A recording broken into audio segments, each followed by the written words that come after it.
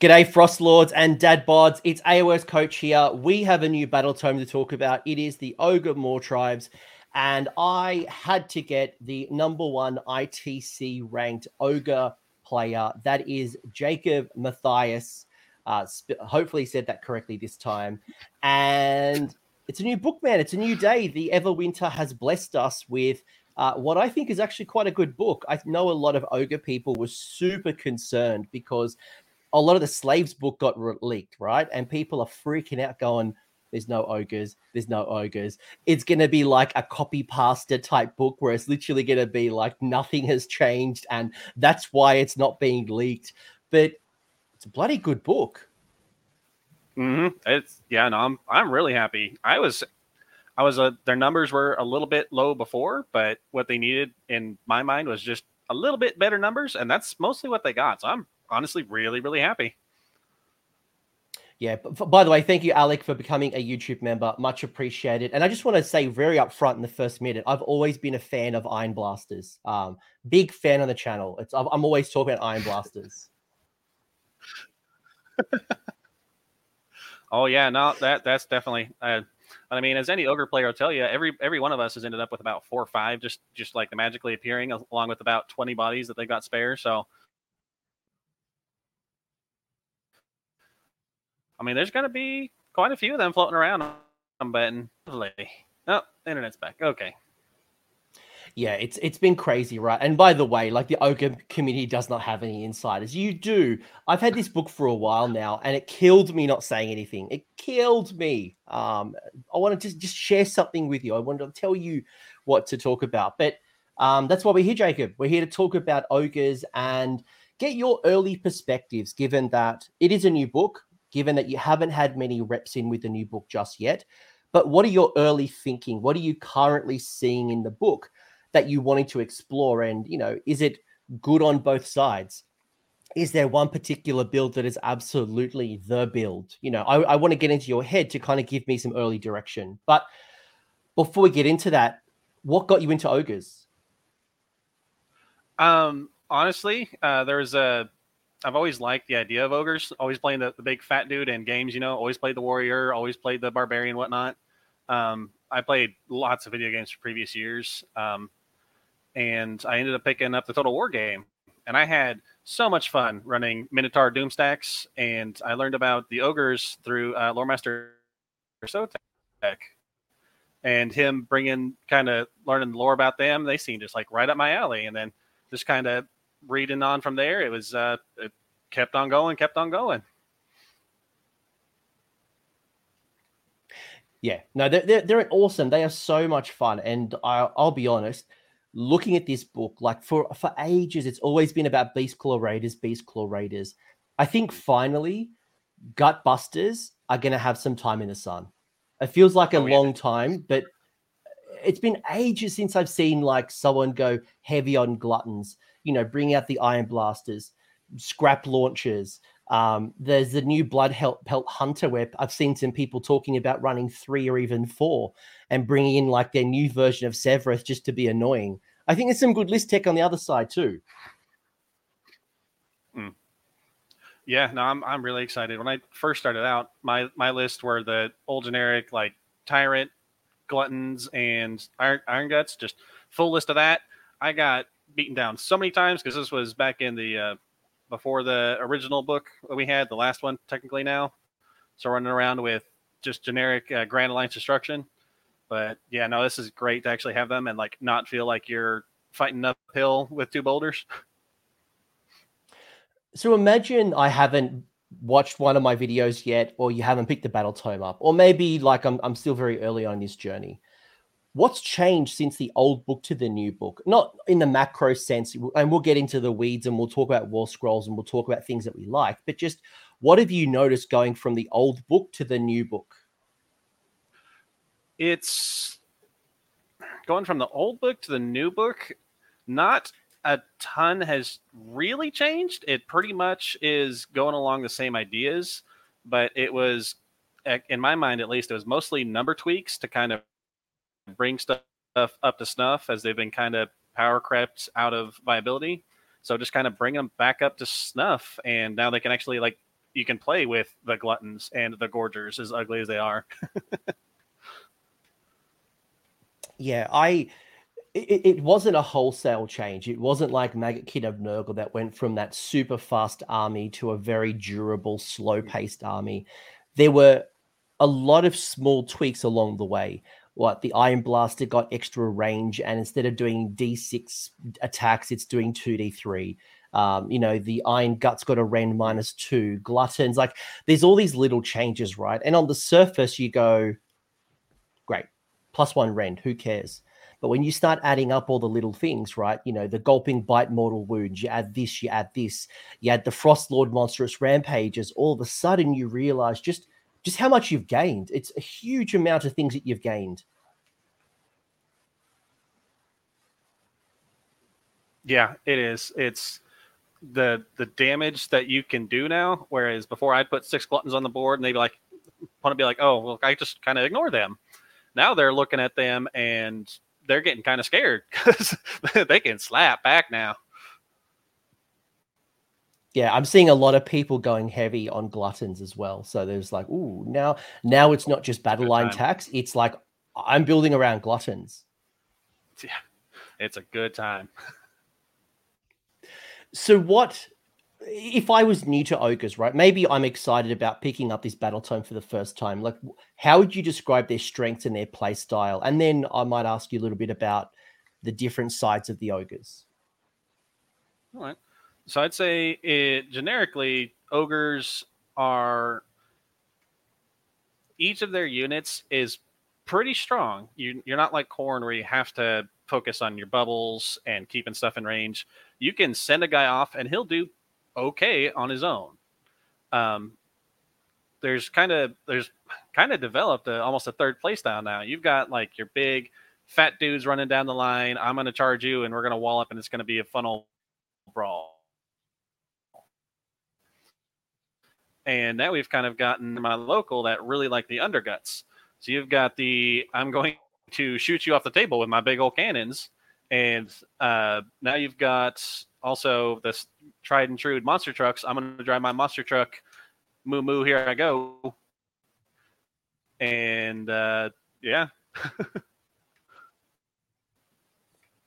No, I love that there's multiple dimensions, right? You can play with the Beastclaw Raiders. So if you want to run all of the Frost Lords and, the Stonehorns and the Thunder Tusks and the Beast Riders, awesome. If you want to play with Ogres and you want to have like the big meat wall and just move forward because you're hungry or you're eating, awesome.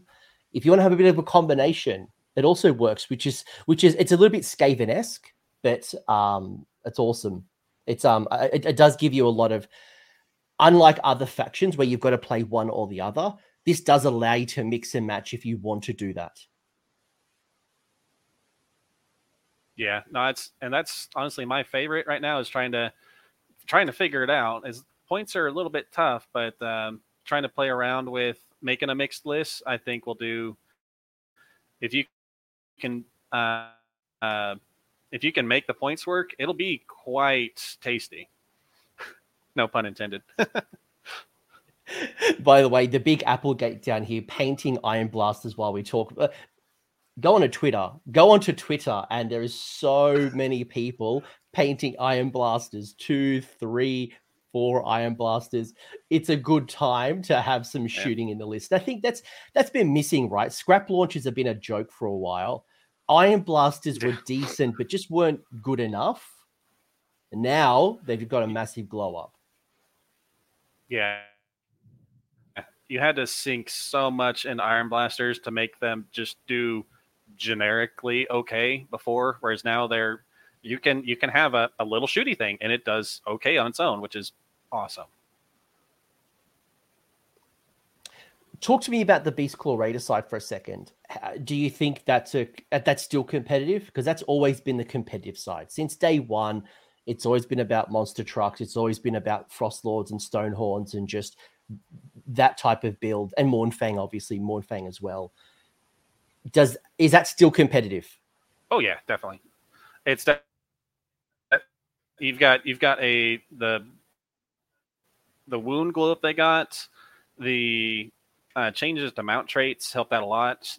Thunder Tusks are still a bit iffy. There may be a use for them. It's kind of hard. They may need a points drop to really fit in there. But Huskard's gaining Priest, the Stonehorn, because he wasn't before for whatever reason. So I think Frostlord getting his beef up, the Monstrous Rampages especially. So between the Wounds bump, the Rampages, the changes to mount traits, which there was gains and losses there, but I think overall it came out net good. And then there's still old trusty Kragnos to make sure you're getting where you're going. Bloody Craggy. And by the way, Noblars, they're not bad. By the way, folks, if you're wondering about the rules that we're talking about, we will get into the rules very shortly. But Noblars, I looked at that and went, maybe I will have a bunch of Noblars.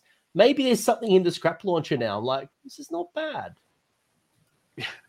I was playing a test game this last Saturday when you were doing your first review show, and one set of Noblars, I was playing against a Corn player.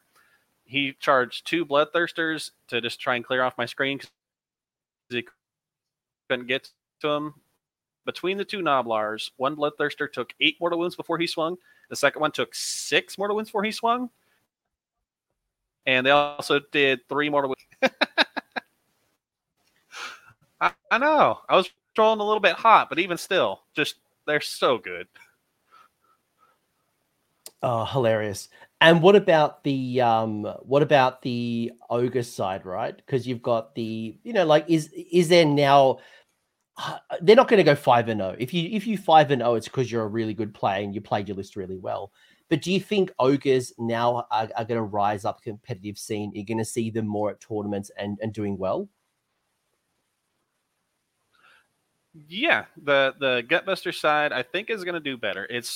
You're not like I was saying earlier, you're not pushing a boulder up a hill. Now you're kind of kicking a rock down a road. So you gained the rend, you gained the damage, the loss of the Tyrant Slap to make stuff Battle Shock immune hurts a little bit, but he's still okay. But yeah, it's definitely going to be way better. Gluttons are scary. Iron Guts are very scary. Iron Guts can do so much work. It's crazy. Yeah, no, that's going to be great. Is there any other units that you think have really had a glow up lately? Units that you didn't look into previously, where you're like, oh, now it's worth considering adding them to my list? Noblars, I hated playing with Noblars before because I hated taking unit just to die. Now they can actually do something. I still feel kind of neutral on Leadbelchers. Their random shots for 1 damage is meh. But I'm definitely hype on Noblars. Gluttons, I've always loved Gluttons, so I've always tried to take them if I can. But they're definitely I think they're going to be a very strong contender after your necessities almost. Yeah, there's a lot of really cool changes from like Line Breaker, for example. I love that ability on the Mournfang Cavalry, making an opponent having to wound on a 6 when it comes to like Unleash Hell and things like that. That's just spicy. Oh yeah, that made my friend who's playing Tzeentch that I got to play him the other day. That made him quite. As I was talking about it, after I charged the Mournfang in, he's quite familiar with the rule now. Decided that turned that game of charging 2 Mournfang into 9 Flamers and an Exalted. That made him not even just bother shooting because it wasn't worth the time. Well, it's nice actually with Lumineth, because Lumineth currently people are playing around with Healon, which gives you like an extra shooting attack if you're within 6. So it does like some really nasty, like you're seeing it with what are they called? The Beaver of Secrets, the big battle cattle. But it's a wonderful, like you're seeing Stormcast shooting, you're seeing a lot of shooting. When I saw that line breaker rule, I'm like, this is spicy. This is good. Oh yeah, no, that's going to be really nice for keeping a little bit of shooting off your monsters and even your fat boys if you're sending them in first. What about the new Blood Pelt Hunter? I know initially when people saw the sculpt, they were like, I hate the head. It seemed like the general consensus. People didn't like the strappy faced eye heads. But now that we've seen the War Scroll, have you picked one up? Is it something that you're considering in a list? Like, where do you stand with this Blood Pelt Hunter? I feel he's kind of dependent on your meta a lot. I honestly didn't consider taking multiples of them at first. I've seen that discussion a little bit. Having flat damage is nice, but he also hits on 4s, which is really annoying. You can give him the trophy rack.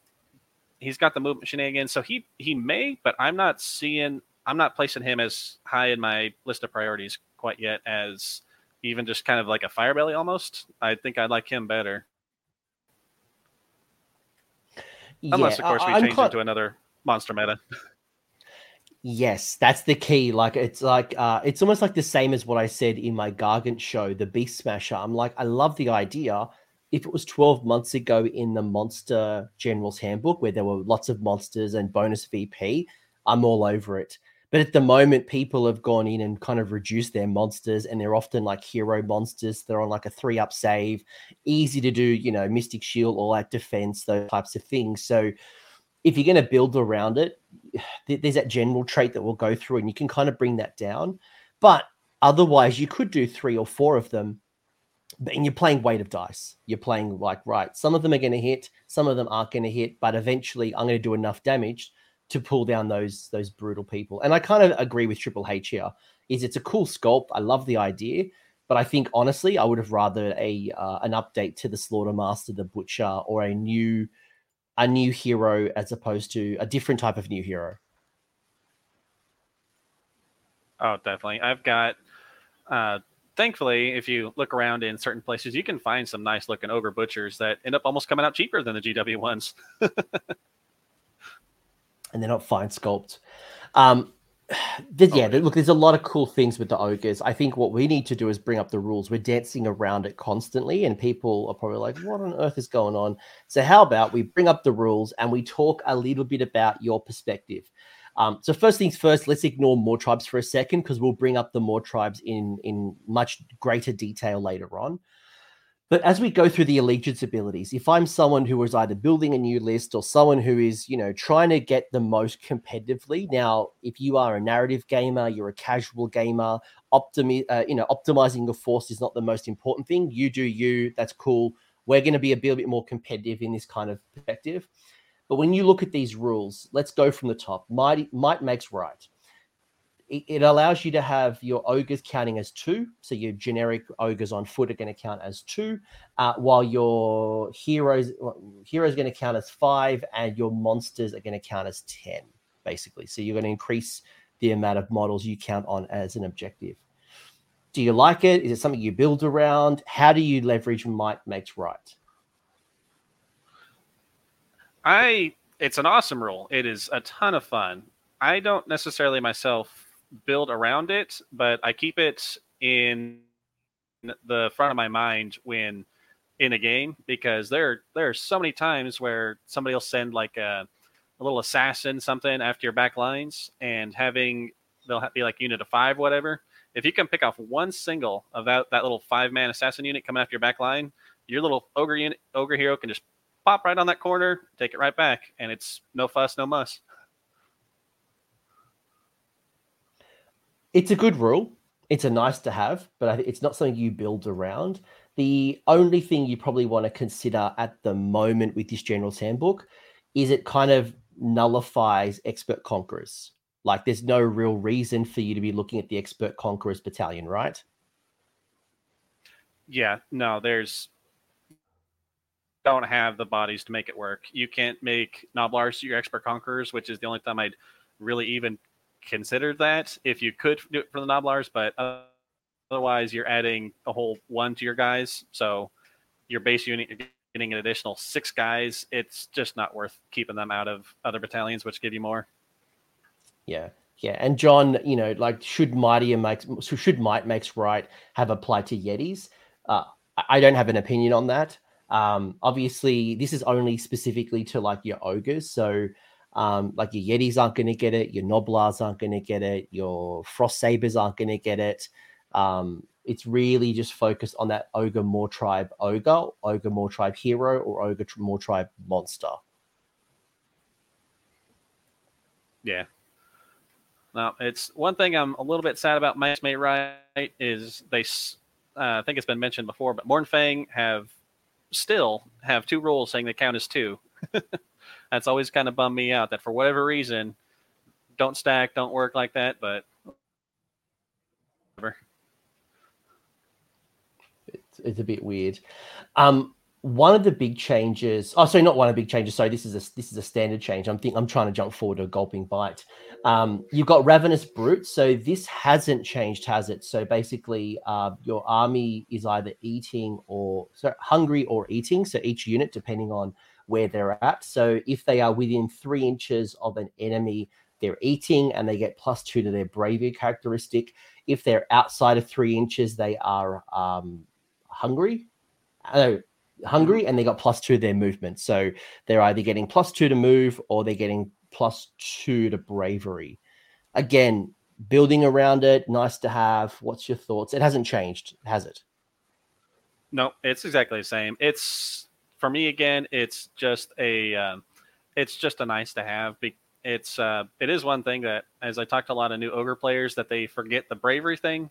That's actually can make a big deal in games. So that's one of these rules that if you're thinking about Ogres, to always keep this in the back of your head, that pretty much all your Foot Ogres are move 8s, your big Stonehorns are move 14, and keeping those Gluttons, those Iron Guts, the Gluttons with the banner are going up to bravery 9, so you got to kill 4 of them before you're risking losing a guy. Same with the Iron Guts. That makes a big difference of losing just one guy out of your units. Yeah, especially when those models are worth 4, 3, 5. Like those types of units are worth a lot of wounds. So for every point of bravery, especially there's a lot of things going around now shutting off Inspiring Presence. So that just gives you another tool up your sleeve. Is it new Archaon that also now shuts off Inspiring Presence? Like this is a nice little counter. Yeah. Yeah, I think I think it was Archaon is within 12. There's that artifact also enslaves, giants, ghosts. There's quite a few floating around. So it's Daughters of Cain as well. Yeah, there's a lot more interaction of Inspiring Presence or shutting down Inspiring Presence. So that hasn't really changed. It's nice, but you're right. A lot of people need to think a little bit more about the bravery stuff. A lot of people, it's always about the movement, and it's easy to forget about the +2 to bravery. Trampoline Charge is another one that hasn't really changed, but I know someone in the chat asked earlier about Kragnos as well. So basically, when you make a charge move, you can roll the number of dice equal to the unmodified charge roll. So if you get a +2 to your charge, that doesn't count. It's just you roll 7 on that charge. You get to roll 7 dice. On a 6, it's a mortal wound. If you are a monster, you are on 4s. And if you have more than 3 models in your unit, they're on 5s. So like, let's say, for example, a unit of 3 Man-Eaters, they would be doing mortals on a 5. A Tyrant Hero would be doing it on a 6. A Stonehorn or a Thunder Tusk would be doing it on 4s. Yeah. Yep. This is probably one of the main reasons people play Ogres, because it is so much fun to just go blubber. Here I go. Your unit's dead. But nah, this is what makes it fun. And there's a few more rules kicking in now that are interacting with this, unlike before, where it was just this is what it is. So having the bonuses that you get for spells and clans and whatnot that come up later, they change the rules here, and that makes it a lot more fun. Ooh, man, the amount of damage you can do out of the combat phase, because when people are considering lists, a lot of time they're considering I can take this much damage in the combat phase, but if you can just delete them with mortal wounds before combat, that throws a lot of people's plans just out the window, and they can start to panic a little bit almost. Yeah, a perfect example of this is I've been playing a lot of Fire Slayers lately against Fire Slayers, and they have an ability on those magma drops where they splash back mortal wounds for each damage they take in combat.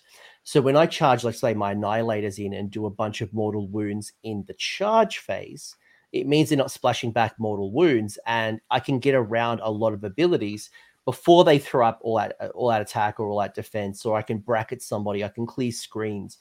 Trampling charge is so good, and then I can still, if it's a monster, do a stomp. I can still do other abilities in addition to the trampling charge. Mm-hmm. Kragnos makes you charge 3d6. Do you think it's worth adding a 700 point hero for Craggy to maximize that trampling charge? Kragnos does give you a 3d6, but he also helps you in just doing what you want to do. For certain types of lists, you want to be in combat, because unless you're playing that one combat, you want to start smashing, and Kragnos helps you do the damage when you're getting there, and also just helps you be there, period, to do the damage. He can... Points are a little bit hard to finagle, but if you can make him work with the models you want him to work with, like a Frost Lord, and he's not a bad anvil by himself, he is worth it if you're willing to play with the little amount of models you're going to be with, because he's Frost Lord and a half almost, Frost Lord and 2/3 really. So if you're willing to sacrifice Frost Lord and that cannons you're going to be missing, he can definitely pay dividends. He can take on half an army by himself half the time. Yeah, Craggy has a cracking weapon profile, so his mace attacks does some serious damage.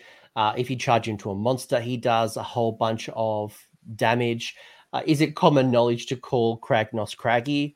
I do, mostly because I run Scragrup the Loon King, so I run Scraggy and Craggy. It's the greatest tag team since Macho Man and Hulk Hogan.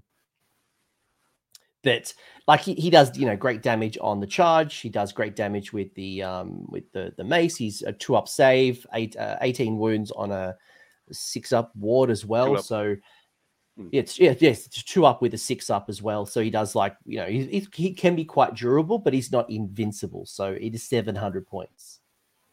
Mm-hmm. Yeah, and as you said, he suffers it's the cost of 2 Frost Lords. Apologies. Yeah, just about. The fun thing that he's good at is he has an amazing armor, but not a lot of wounds, where Foot Ogres have a lot of wounds, but not a lot of armor. So he's actually kind of a nice synergy there if you can get him in the right targets, and vice versa. Before we get into Gulping Bite, because I love this change. It's so good. Like, when I freaked out for a second, because I went through the War Scrolls and I'm like, right, they've all lost this Gulping Bite. What's going on? Then I went to the Allegiance ability, and I'm like, holy shite, this is pretty amazing. I really like it. Before we get into that, Nick asked an interesting question that, it's not all peaches and roses here on the stream.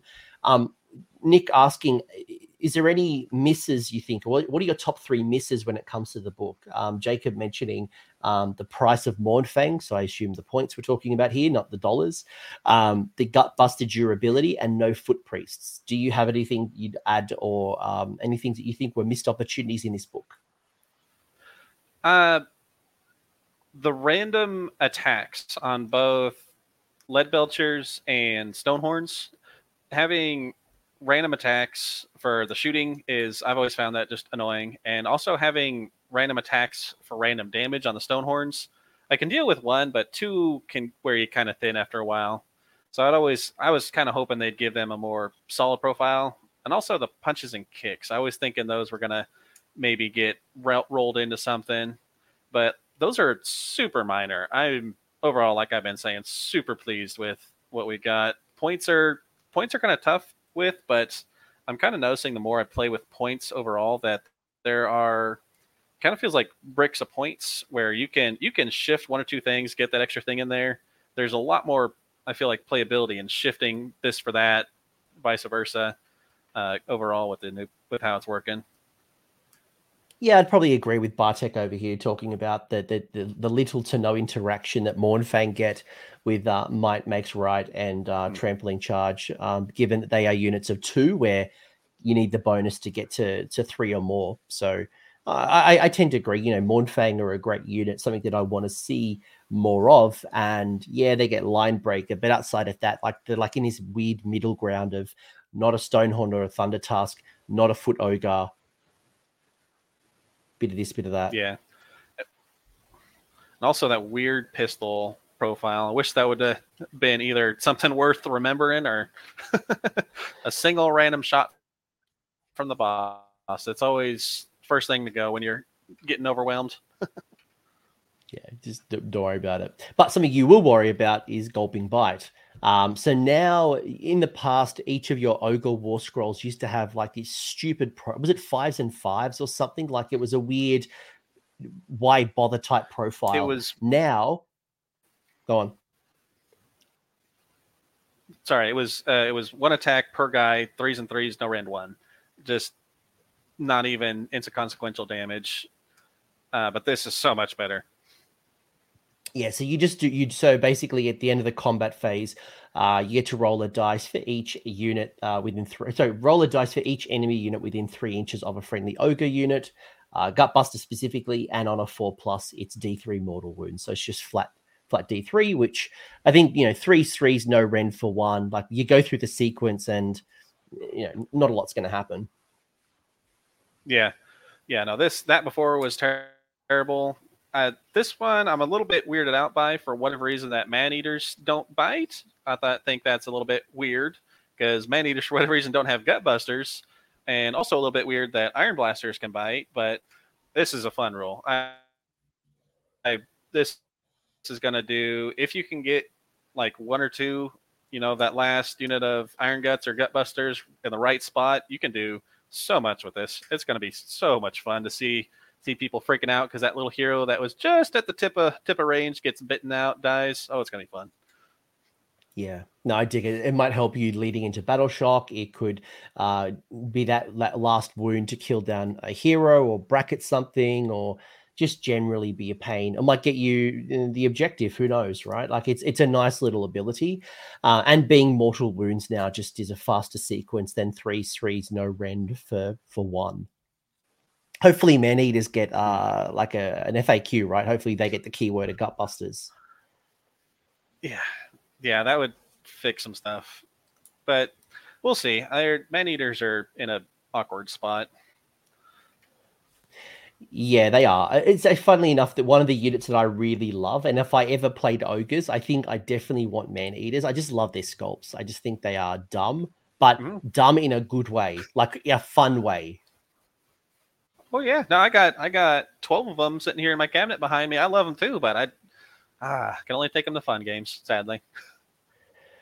Speaking of fun, you've also got Grasp of the Everwinter. So you basically, correct me if I'm wrong, the way this works, right? So you basically roll a dice, and if it's under the battle round, it's a mortal wound. So on turn 1, you can't do any mortal wounds, but as the game kind of progresses, it gets easier and easier to do a couple of chip mortal wounds. Yeah, this one, it's nice to remember, easily forgotten, because you have to be in combat at the start of your hero phase, and you do just a couple chip mortal wounds. So it's good to remember, but not. Again, it's just a passive thing that happens. Passively as long as you remember. I find it comes into play around turn 3, maybe turn 4. Turn 2, it's pretty rare you to roll a 1, a 2 up, and as you said, you got to be in combat. It might incentivize you in turn 1 to use that +2 movement to charge earlier on. But turn 3, turn 4, you might. Turn 5, there's not going to be a lot of things left on the table, so being in combat is going to get harder and harder, or being within 3. But it is nice to have a couple of cheeky mortal wounds, if you remember. Yeah. Yeah, it's the luck. Go on, sorry. I wish it worked like the bites, but yeah. Apologies. And then finally, when it comes to your allegiance abilities, this is the one that I'm excited to talk about. Specifically, this is going to cause nightmares to your opponent. This is going to be I gotcha, but not in a bad way. It's like, how the hell did you do that? I've never seen anything like this. So let's do Thunder Tusk first. Let's save the best to last. So Thunder Tusk is a monstrous rampage. So instead of carrying out Roar, Stomp, Titanic Duel, your Thunder Tusk can carry out Chill of the Everwinter. So after it makes a charge move, so it has to have charged, right? On a roll of dice, for each enemy unit within 1 inch, on a 3-up, it strikes last. So it's nice. Yeah, it has a little bit of synergy. It can help protect your, as we mentioned, like kind of squishy foot boys from getting slapped around before they get their turn to attack if you're multi-charging. The only problem with this is it's a Thunder Tusk, which Thunder Tusks are not in a great spot, sadly. This kind of makes you halfway consider them, but I'm not thinking it's just not happening. So are you thinking about it primarily as support? Because like your Thunder Tusk is never the first line of attack. Like it's always a second wave or a supporting piece. It's never your primary. And it's normally people take the Priest, right? Like most people take the Huskard on Thunder Tusk. Yep. There is kind of a thought, due to the mount traits of taking a Frost Lord on Thunder Tusk, having him be somewhat Anvil, but the amount of damage you lose going from a Thunder Tusk to a Stonehorn, and what you gain is just not there. And the points difference between the two is not worth that at all. No, it's a hard... two more wounds, unless we go into... Sorry about that.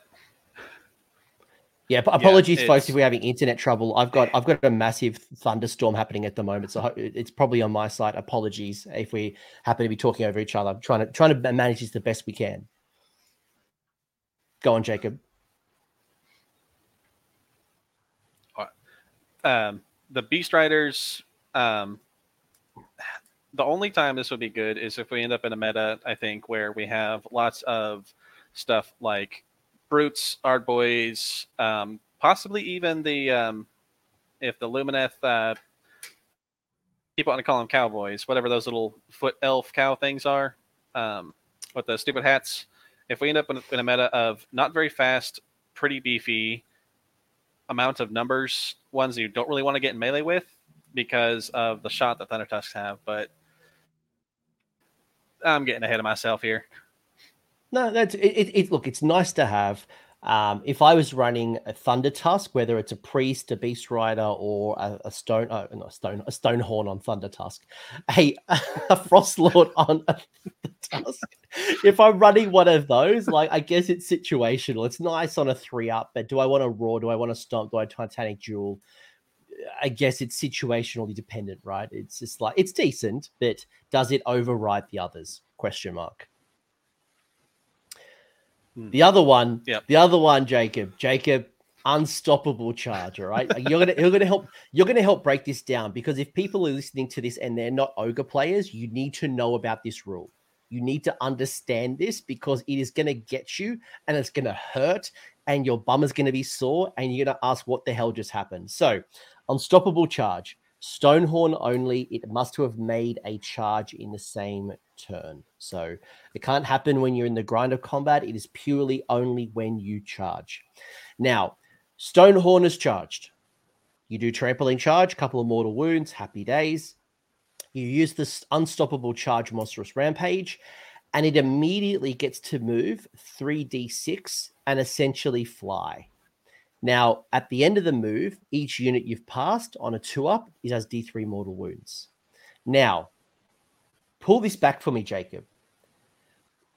When do you use it? How do you use it? What do I need to know as an opponent so I don't have this really bad situation? Because I think it's going to catch a lot of people out, and it's going to be this feel bad moment. And it's going to take at least one of these, and you're going to go, right, this is what it does. Talk to me through Unstoppable Charge. So I try and always mention to people what I do, the fun things like this at the beginning of a game. So this one, yeah, known as Butthurt. That's about right. This is essentially like a stomp, a redeploy, and essentially almost a charge all at once.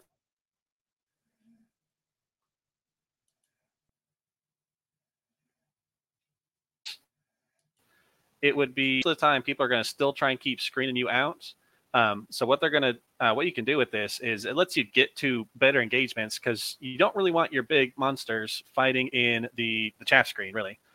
So you can use it. Your average on 3-6 is 10, 11, something like that. And you're going to try and get in. You can get into those back little squishy heroes, some little buff heroes. I had a game the other day where I rolled kind of hot playing against the Beast of Chaos. I charged over his chaff, over his heroes, got right next to his herdstone, was able to take out his little chaff screen and his heroes defending his herdstone. And it's so much fun. It does so much, and it makes your opponent really think about their positioning to try and defend against you. It is so good. Almost makes Frostlord even more necessary than average. The Frostlord becomes an absolute tank, and what you're going to see very soon is there is an ability to get 2 monstrous rampages. So if you wanted to use Unstoppable Charge and then stomp Titanic Jewel, Smash to Rubble, whatever it is, there is that ability too, if you want to customize that way. And we called it Butthurt, we called it Feel Bad. It's not that you are like doing an I gotcha moment. It's just such a very unique rule that I think is going to catch people out the first time, and they go, holy shit, I can't believe you did that. How did you do that? How do I protect myself? And I think the key for this going off successfully is not charging up the middle of the board. Like, you want to like slingshot and find a flank. You want to find a way, because you do have a big ass base. Your base is massive. And as Jacob's already said, the average for a 3d6 charge is a 10. So if you did a 3d6, you got to factor in the back of your base. But if you can tag on the side either way and then like slingshot around the back using fly, you're going to get yourself in a really good position. But if you try to jump screens and things like that with a bad roll, I think you're going to find you're going to block yourself off, or you're not going to make the most of that rule. Jacob, agree, disagree? Any additional thoughts? Agreed, definitely. There is one little thing that if you're getting a bad roll, if you like say like I've done a few times and you get that like 3 or 4, you can tag, like just touch the front of their base or front base of their screen right there, back up to that 2.9, and just make their piling into you that much more awkward, cause coherency issues and whatnot, make them think about that. But there's so much utility in this, getting where they don't want you, making them spend more bodies to try and screen you out, giving you more free reign of the board just because the threat of this and what you can do. It's amazing. Yeah, I think Eric's nailed it here. Unstoppable Charge feels like a faction-defining rule in it, with its unique and potential impacts.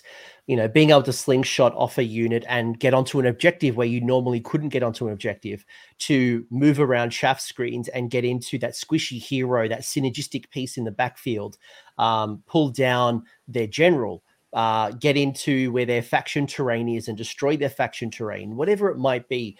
There's a lot of inter-game mechanic when it comes to Unstoppable Charge that even if I was a Gutbuster, I feel like I would have at least one Stonehorn in my list for this rule. Like, it's such a good rule. Mm-hmm. Yeah, no, this is amazing. Probably it and Trampling Charge are probably going to wait. Between that, Might Makes Right and Trampling Charge are going to be what makes ogre players the good ones, and the wheat from the chaff, really. Yeah. I just can't wait to Colossal Slam your Stonehorn. My Gargants are going to take you to Suplex City.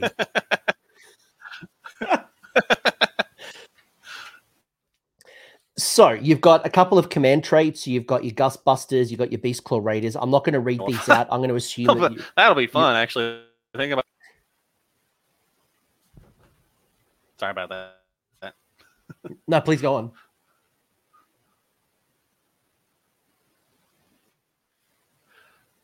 So apologies, a little bit of lag there. For these, I think it was Halo that said it earlier that it's really cool that they gave you one really good trait to take for each of these.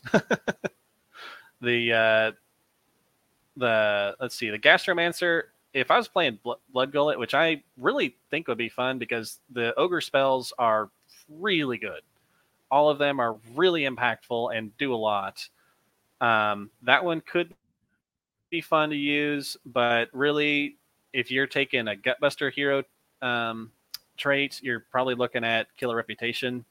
Ex Mercenary is a ton of fun. Like I said, like me and Coach were saying earlier, that Man Eaters are a ton of fun, but they're just not quite up to snuff right now. So if you're making your general a Gutbuster, it's probably going to be Killer Reputation, making him a little tiny fat Stonehorn with his 3-up save and his 5-up ward.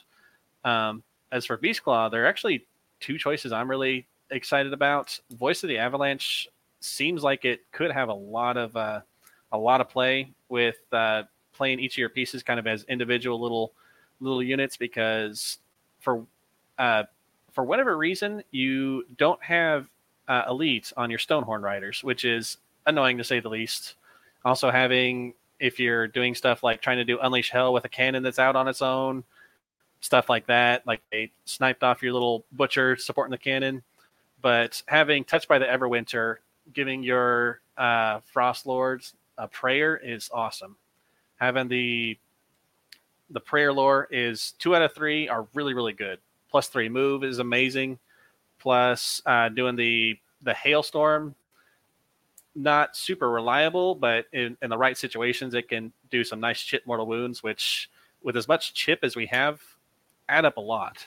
And then also there's also heal, which can do a lot for us as well with how beefy Stonehorns are. Yeah, and even like if you want to go into curse range as well, given that you are going to be in combat, if you want to be able to seek that out as a generic universal prayer, it's also worth considering.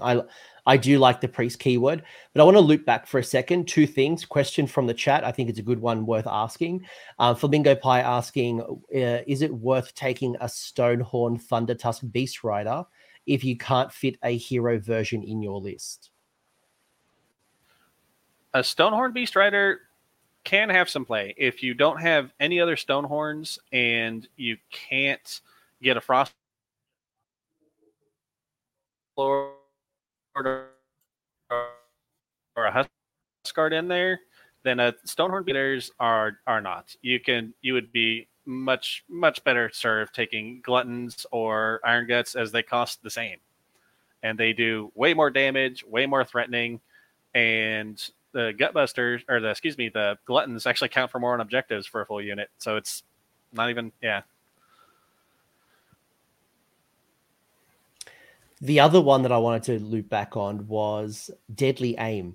Now, we talked a little bit about the Blood Pelt Hunter, and it's got some play. I think one of the things holding it back is the fact that it hits on a 4. Is it worth making your Blood Pelt Hunter your general and going for Deadly Aim, getting it the hit characteristic of 2 instead of 4? So I guess it's a free all-out defense, all-out attack +1. But it also means you could probably run multiple. So you could have 2 Blood Pelt Hunters, 1 and a 2-up, 1 using all-out attack to get it down to a 3-up. And if it hits that monster, the spear is 3 damage, the other one's 6 damage. So if they go through, it can be brutal. Yeah. I'm not as sold on this just because he's only rand 1 with the crossbow, and it's only 2 shots, and there's only 1 shot on the harpoon he's got, which again, it's when a single shots just are never worth it. The 2 shots are only D3 3. There may be some play about giving him your trophy rack and having him hide as a general, maybe doing this in like small games where you can't physically fit a tyrant or a butcher, or you just don't want to take the ugly butcher sculpt even. But I just don't see it right now. Again, kind of meta dependent, but we don't see enough monsters. We see one monster, and that monster is usually tough as nails, and this ain't gonna serve you well enough.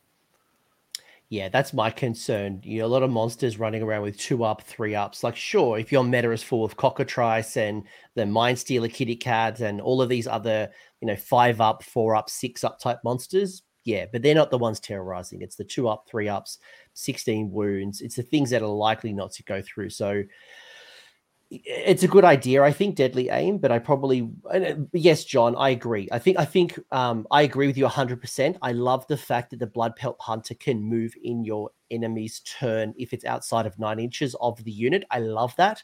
But would I over invest making my command trait and making the Blood Pelt Hunter my general? I feel like I'm wasting resources if I'm trying to optimize my build. Yeah, but yes, it does. It does help with some of the tactics. But remember, there's a new General's Handbook coming pretty soon. So I guess let's see what the new meta is. If it goes back into a monster meta, awesome. If we go into infantry, then probably not. Actual infantry GHB, right? Take 2. Try again. But yeah, I do love the ability. I love that there's a couple of other abilities, like even the kitty cats, the frost sabers, when they're on terrain, you can't see them. They can't be targeted. I think there's some really great play there as well. Oh yeah, there's definitely a trick there. It's the 80 points for 6 wounds and a 5 bravery, I think it was. That's kind of painful. Yeah. They're definitely not very good, but there's some interesting tricks in there. What do you think are some of the best choices from the artifacts? Both you obviously your Gutbusters, your Beast Claw, and then you got your mount traits. Do you have any favorites that kind of spring to you? For the Gutbusters, the Gruesome Trophy Rack, I'm pretty sure you're going to be seeing that pretty much every list almost having because the +1 to hit against heroes and monsters, putting your stuff either from 4s to 3s for the shots and whatnot, or from 3s to 2s for pretty much all your melee profiles. That's so nice. It's going to make whatever hero is holding it a priority target for your opponent almost. You can use that to your advantage, kind of baiting them, try and make them positioned to get into him. But the Gruesome Trophy Rack is by far and above for me the top. I love Splatter Cleaver. I'm so sad that they made it to be Gutbuster only. I loved having that on my Frostlord all the time. That was, I love that so much. Make him a little beefier. And I think the Flask of Stonehorn Blood, Halo was talking about having that before for your Blubbergrub Butcher, which I honestly hadn't considered that yet, but I like that idea a lot for that one phase when they're trying to get in and do him dirty. But Thing of Gur, I don't think is going to do it because you're rocking a whole 2 attacks on him, which again is just lack of attacks. It's random damage, procs on a 6 for the actual good damage. Only if you're targeting hero monster, nada. And for the Beast Claw, Frost Talon Shard Bolts that's just terrible. That affects a whole 1 attack from 1 guy at short range. Just terrible. The flank, the move an extra 2. They're already pretty fast. They got the 6-inch pylon. I don't think if you're playing with Yetis, the Cavalox flank's going to do you a lot of good. The Elixir, the Frostworm, if you're having fun, if you're like out of ideas, you've already got, you're taking like double Warlord or whatever, you got 3 artifacts. That one, maybe I could see it to try and snipe out a back hero, but the Seat of Alvagar is the one I'm more interested for the Beast Claw. Having, especially combined with our redeployment, essentially, redeploy after charge for the Stonehorn so you can get to more juicy targets. Being able to do a smash down on like a Lumineth Temple or a Seraphon Temple or a Beastclaw Hearthstone. Beastmen, Hearthstone, excuse me, is really impactful. Being able to trample over a hero, then try and stomp it to death. If it's one of them little buffy heroes, that can do a lot of good. I think there's some play for Seat, but it is going to play second fiddle to Gruesome Trophy Rack.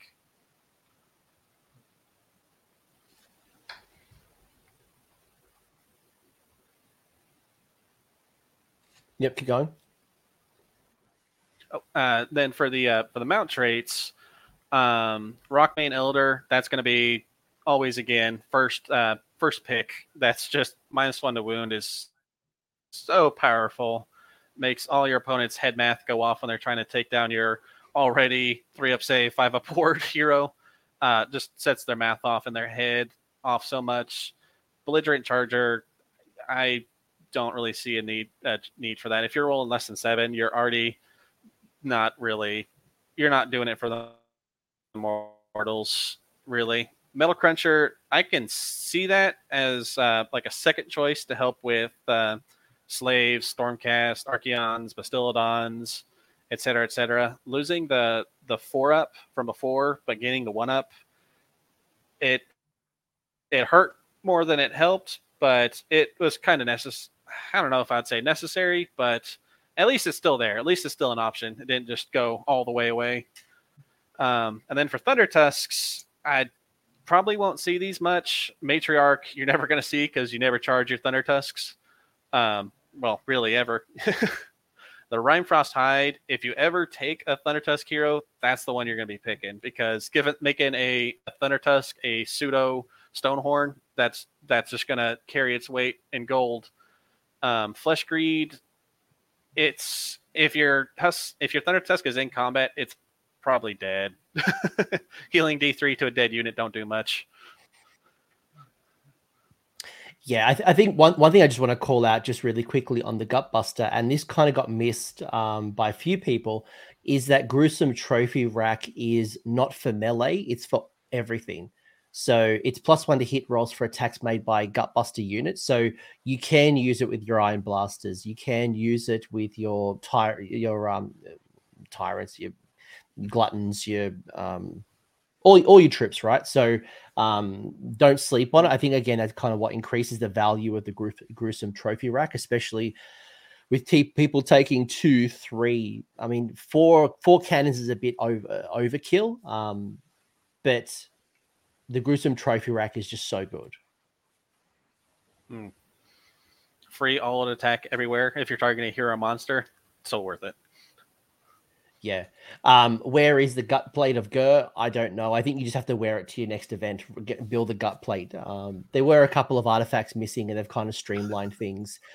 But I think we don't have any 1,000 point list for you. But if you want to jump onto Discord, we definitely link down below in the episode. You will find that we are a very hungry community who are building lists. I think if you're on the Beastclaw Raiders side, building 1,000 point list is very easy. It's like 2 monsters, the end.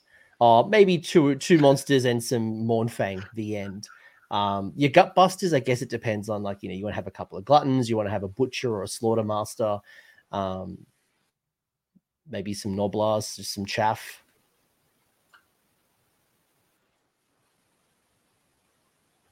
Them Noblars. Anything? I mean, they're good. Noblars are good for 100 points for 20 wounds. They're such good objective controllers, board deniers. They're just so stupid. And then obviously the little ability they've got where if you, what is it, a move, a pile in, a retreat, like if there's any move action on a 4-up, they do D3 mortal wounds. So as you mentioned, the Bloodthirster taking 8 mortal wounds before it struck. That's brilliant. Oh yeah. No, Noblars are great. And I tend to agree. The 5-up ward on the Thunder Tusk is good if you are going to go that way. But I think, from what we're seeing so far, it's all about the Stonehorns. But also even there's some good choices if you're on the Gutbuster side. And I agree with you with the Seat of Alvagar was probably my favorite of the Beastclaw Raiders.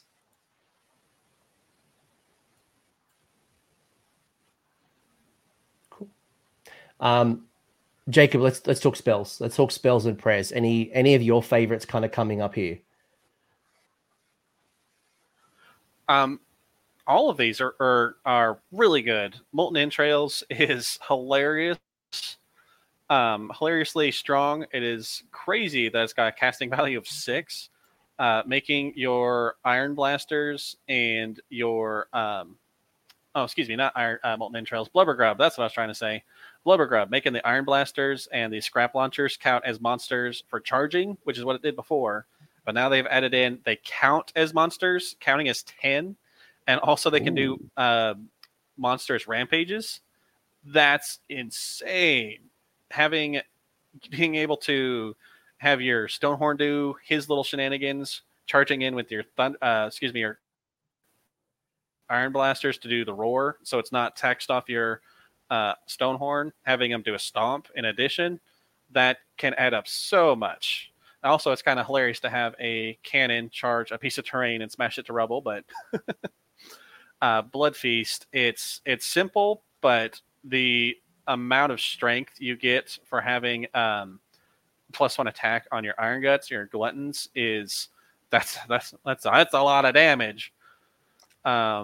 Especially and your Iron Guts got Ren 2 now, so Ren 2 +1 attack. They are very nasty. It fight twice. That's essentially +2 attacks on them, really, if you consider that. Molten Entrails, it's a good solid spell just to give you additional damage, make your Stonehorns get that little bit extra damage, make sure that risky charge you did, that darn little hero doesn't survive with 1 wound or something like that. And Greasy Deluge, giving -1 attack to a target, it's not bad. It's not super high on my priority list, but it's a definitely good defensive one, making their that one big hitty thing, trying to keep your Stonehorn safe, or make sure your Chaff Wall survives for that one round so you can get into better positions. So how would you rank them? Then going for the Fire Bellies. Before Fire Bellies, how would you rank the Butcher ones? Like if you only had 1 or 2 spells, what are your first ones you would choose? It kind of depends on the list you're building. If you're building for Foot Ogres, definitely Blood Feast, Greasy. If you have any Iron Blasters, like if you have 1, I still think I would take Blubber Grub, just because the charge, the damage, the impacts, that makes a huge difference. If you're building for monsters and you don't have any Iron Blasters, then I would go for Molten and Greasy. So I'd say in order of priority, Blubber Grub, then Molten / Blood Feast if you're Gutbusters heavy, monster heavy, and then after that, Greasy as a kind of nice side. One other thing I'd also put in your mind if you're thinking about this is Levitate. Giving your Stonehorns fly normally, or making flying Iron Guts, is hilarious to imagine, and also extremely effective for increasing their mobility. And hard to cast, but if it goes off, it is scary. It's also one of the reasons that you might not take Gnoblars, because it's super easy to chaff yourself up and you trying to move around. But if you can fly over those screens of Gnoblars, you're laughing. Oh yeah.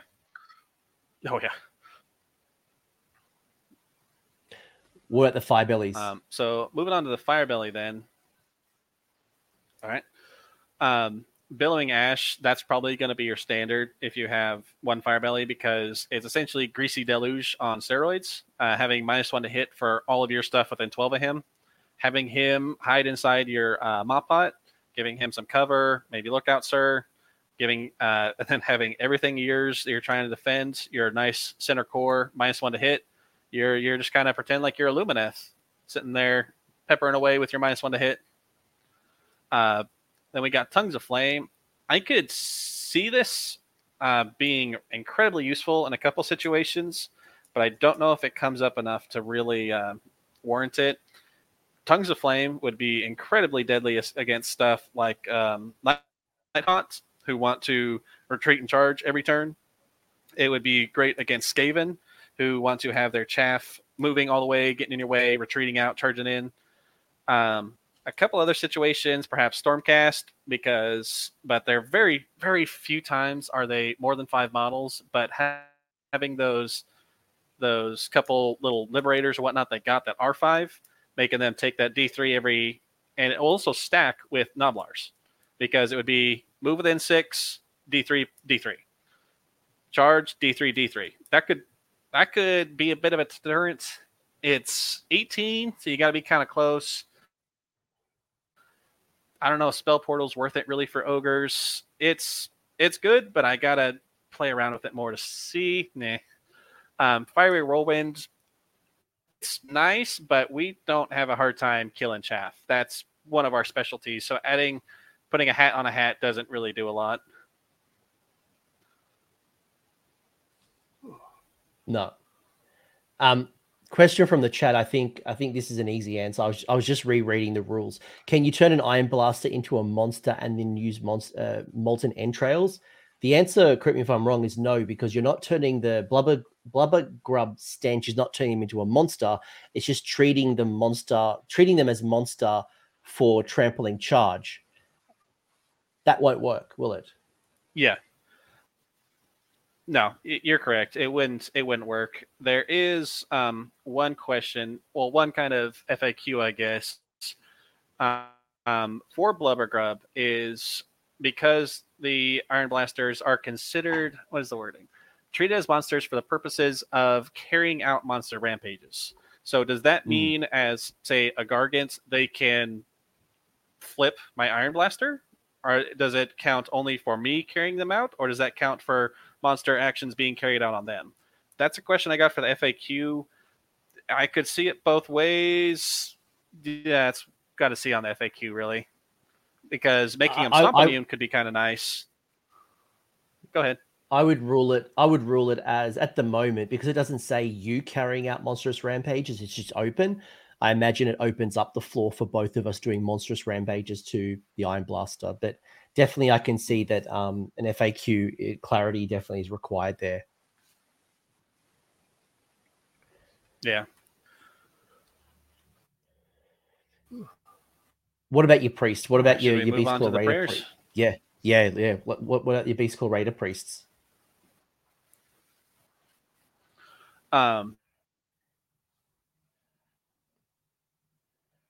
The priests are, because of the priest, that is opening these up a lot. Call of the Blizzards is probably not going to get seen with Yetis and Frost Sabers as they are now. If you're taking 2 of them, you're not spending a prayer to try and bring one back. It's just not worth it. Keening Gale is really interesting. If you're playing like a Kragnos list, and this is one that also may need an FAQ, because it gives you this +3 to your move for a friendly monster or Mournfang pack. So that's putting Mournfang up to move 14, and your Stonehorns at full bracket up to a 17-inch move. It doesn't sound like a lot, but that's getting pretty darn fast there when you're approaching 20-inch move per move. Thunderbellies if you're auto 6ing the Thunderbellies,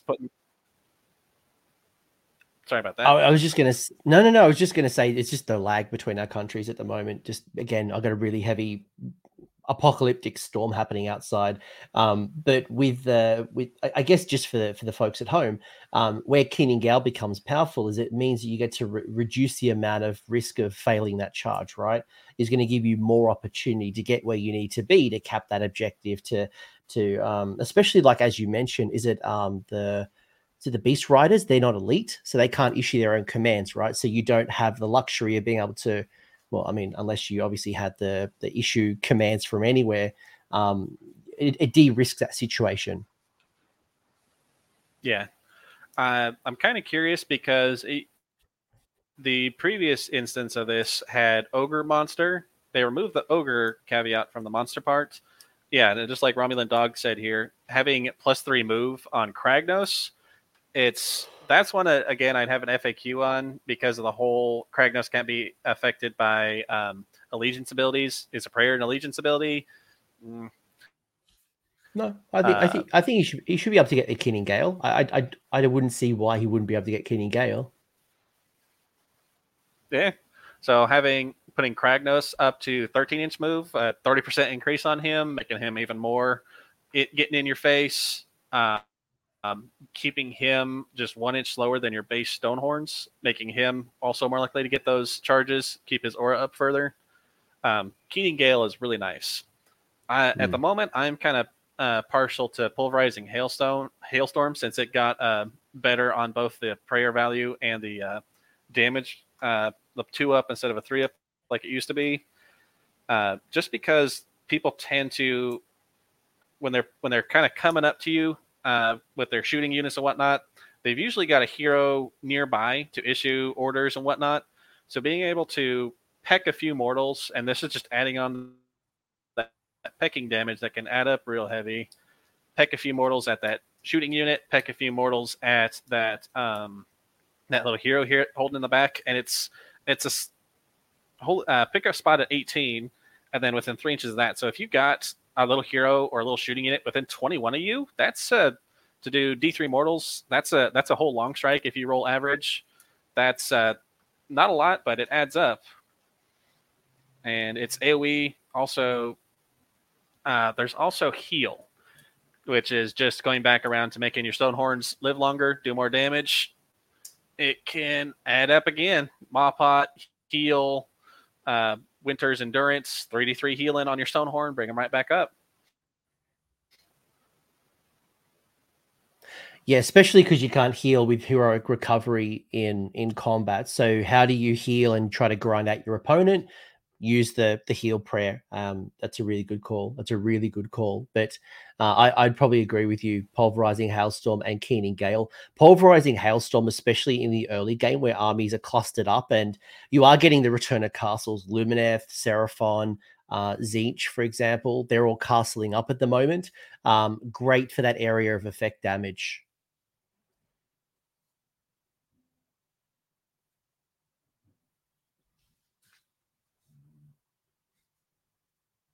Cool. How are we going with the internet team?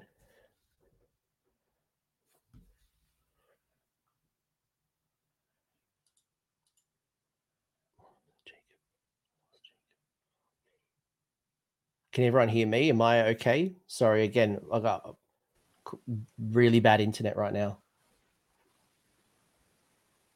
Yeah. There we go. I see it. Cool, Jacob. We're all good. We're all good now? All right. I Cool. think so. All right. I was just saying that I agree with you on Pulverizing Hailstorm and Keening Gale, especially with a lot of castle armies like Tzeentch, Seraphon, Lumineth, all castling up at the moment. Getting that area of effect damage works really well for them.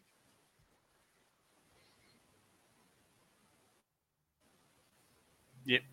Cool. It's I think it'll pay off in the end.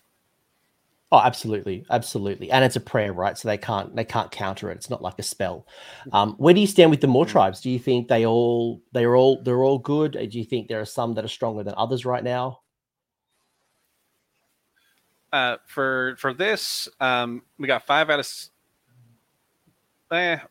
out of 6 really good choices. One that's a little bit questionable, and one that I don't think you'll ever see really.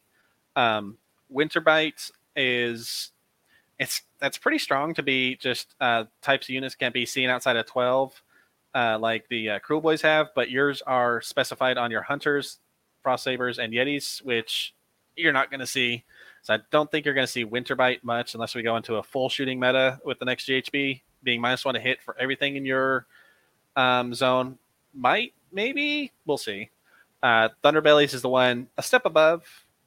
Having run in charge on your Mournfang, putting them up to anywhere from 12-inch to 17-inch move with a run. You lose the pistol shot, but that ain't worth much anyways. So that one, if you're running like 12, 15 Mournfang, or excuse me, 14 Mournfangs, just a whole bunch of them to get them everywhere, that could do something. But I think we're going to see Blood Gullets probably also in that not quite ideal. Our spellers are good, and you're essentially getting 100% additional spells. I don't think we're able to lean into it. The max you can get is a +1 bonus, only if you're near the pot. I love it. It's my favorite, but probably not going to be at the moment our best. Meat Fist has some really kind of crazy combos it can do, kind of little Timmy combos between the Tyrant with the Brawler Guts name, Kragnos, just having MSU, Gluttons, and Iron Guts running around doing mortals on a 4-up, acting like they're monsters at their base size, having the Iron Blasters if you get the Blubber Grub, and have them charging in, doing mortals on a 3-up. Same with the Tyrant with his big name, doing them on a 3-up. That could add up really quick. Sadly, stuff like Man-Eaters, we were saying before, don't get it. So, meh. Boulderhead and Underguts, I think, are going to be our best ones for the moment. If you're doing any amount of shooting with Iron Blasters, having Underguts is probably going to be our best bet.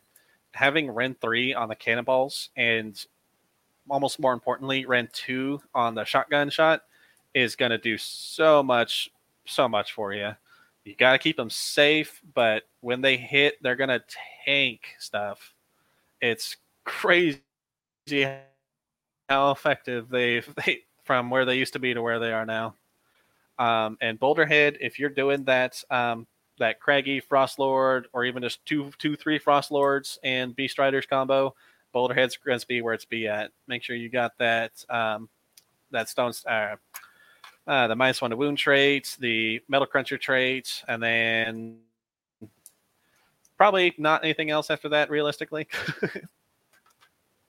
Yeah, Boulderhead's hot. Boulderhead is absolutely hot. And it's always been hot. Like, it's always, you're getting your Stonehorn and your Thunder Tusks, getting them have +2 wound characteristic is just great. It's the Lofnir of Beast Claw Raiders.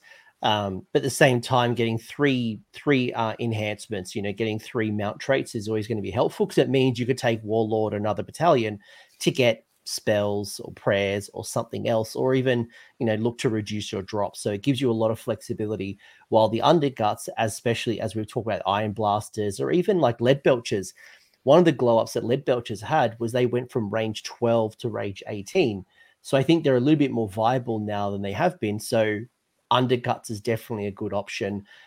Before we kind of continue, I just want to give a massive shout out to the WA. Thank you for your donation. Thank you for filling the More Pot. It's greatly appreciated. Thank you for that. But we also had a good question, actually, because I really like Man-Eaters, but there's not a lot of synergistic things happening here. So Hello World asking a good question.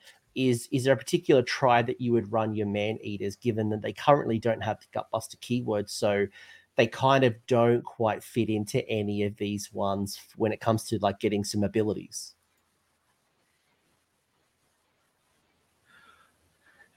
If that's kind of a hard one, because they don't synergize for anything, they don't give you, they have no reason to take one over the other.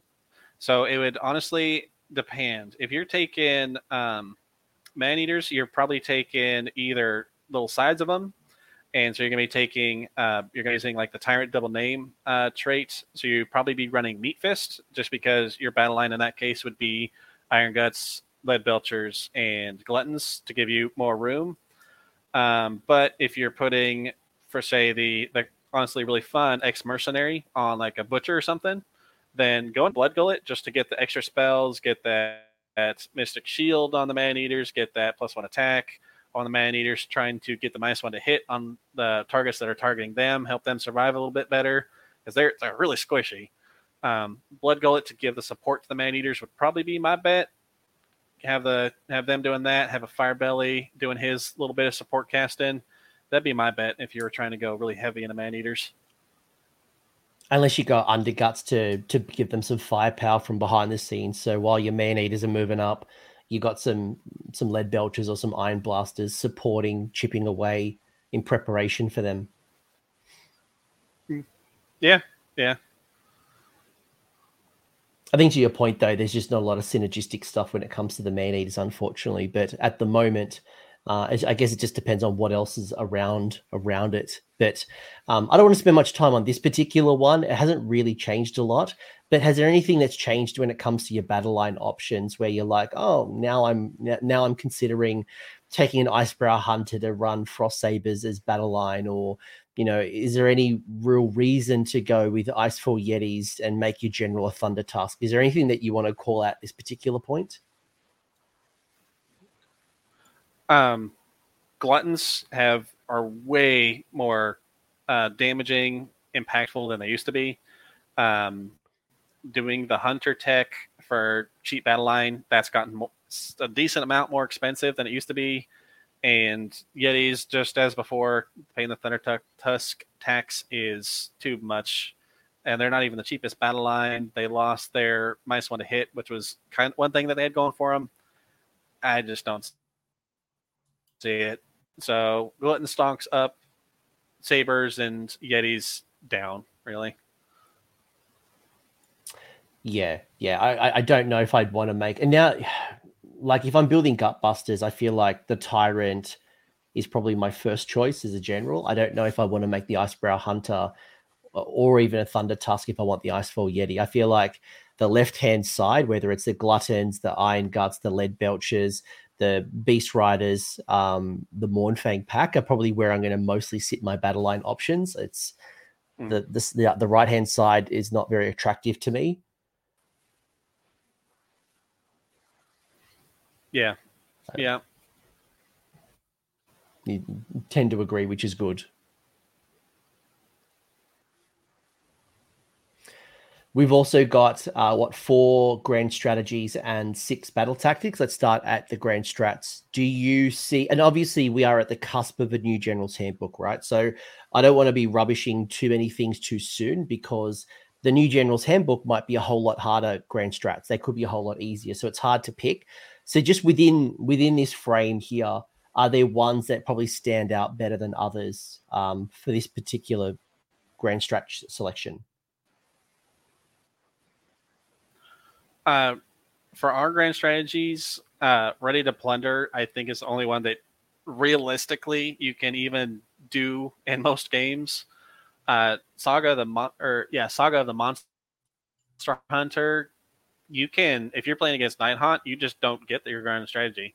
On the Maw Path, it's possible, but significantly harder. And again, it's limiting your options a lot, because if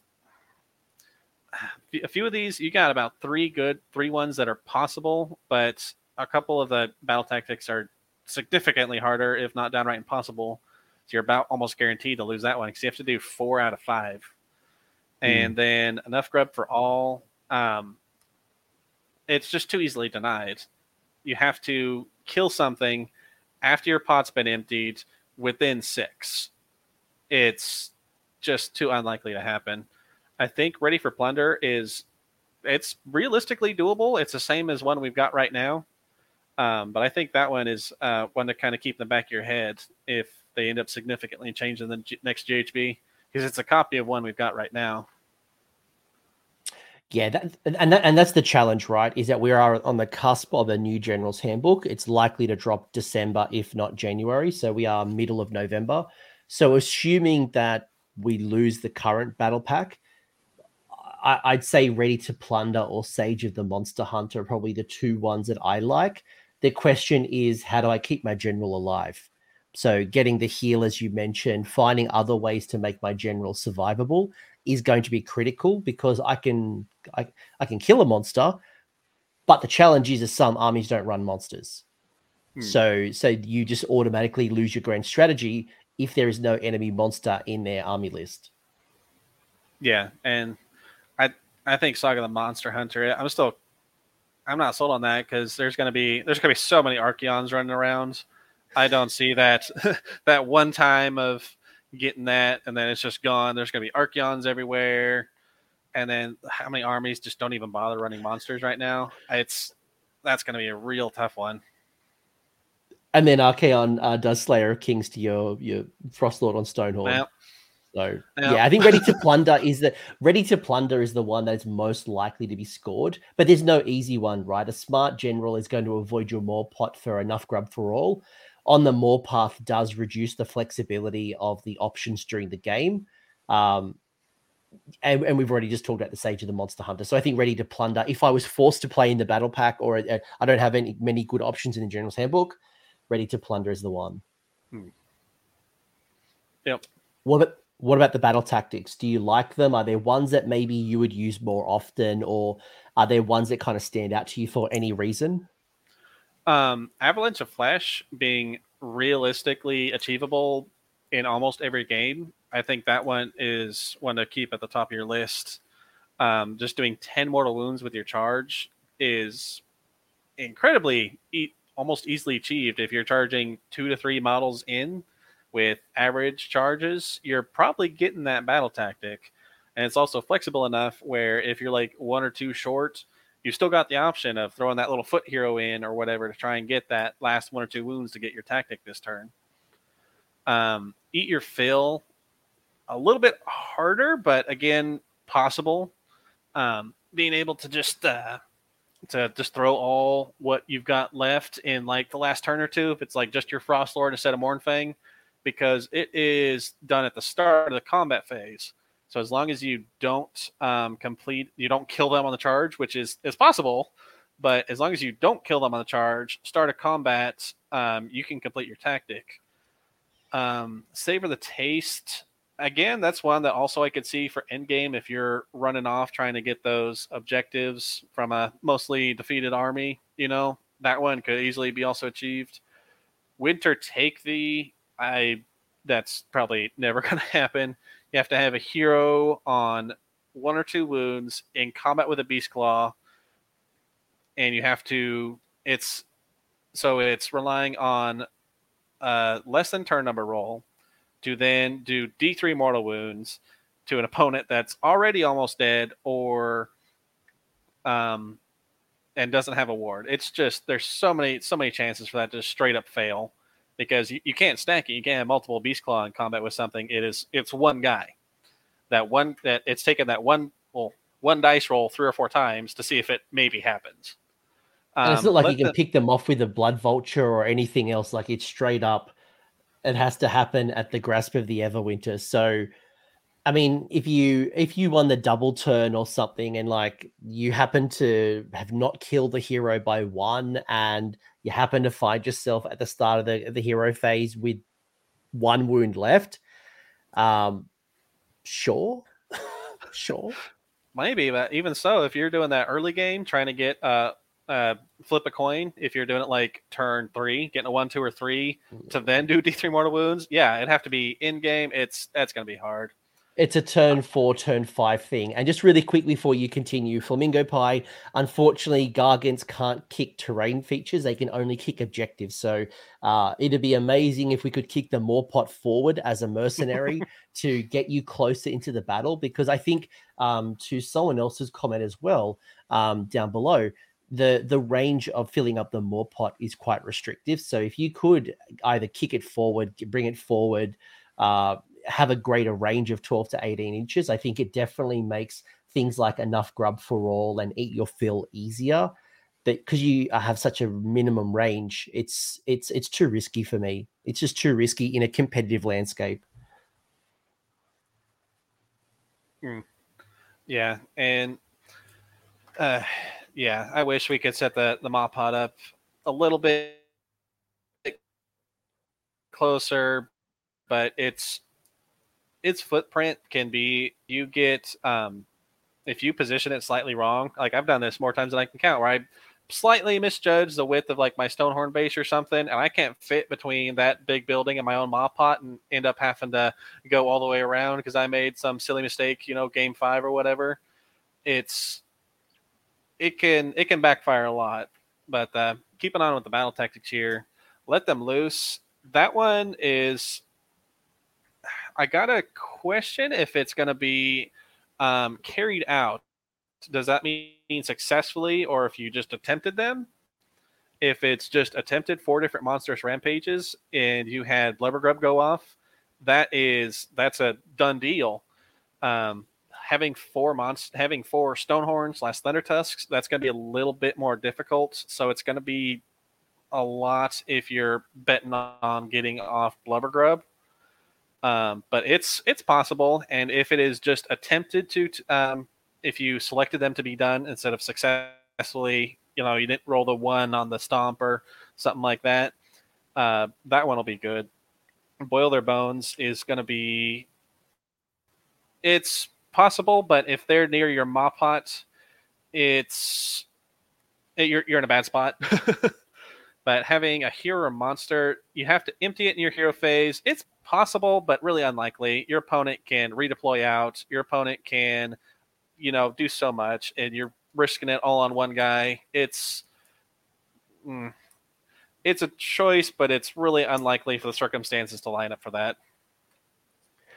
All the more reason why On the Moor path becomes a bit dicey as a grand strategy, because there are some that are clutch. And as you just mentioned, right, if I'm within 6 inches, I redeploy outside of 7. Yeah, sure, you kill my hero or monster, but now I'm out of range of the Moor pot and you failed that battle tactic. So it's questionable. Couple of quick ones. Angus asking a question. So you couldn't do what you're thinking. I like the way you're trying to be a bit sneaky like a Noblar. So you'd have to pick your battle tactic before you roll for the Everwinter. So you can't do the Everwinter and like then try to sneakily see if you could pull it off. It is a risky play. Hello World asking probably a very good question. It's an hour and a half and we haven't even talked about this. What's our favorite food or dish? What is our favorite food or dish? And I expect people in the chat and on the replay to be following along and playing this game. So what is your favorite food or dish? Oh, a nice smoked brisket. That's what's for me. Dry rubbed overnight. Ooh. So I'm gonna go with what I had for dinner last night, which was Lebanese. So I had a flat grilled chicken. So it's like a charcoal grilled chicken with tabbouleh and hummus and some leb bread and some pickles and bloody delicious. Bloody love Arabic Lebanese food. Some of the best food in the world. I love it. What was other people's like? Let us know what your favorite food is. Like, I need to expand my palate.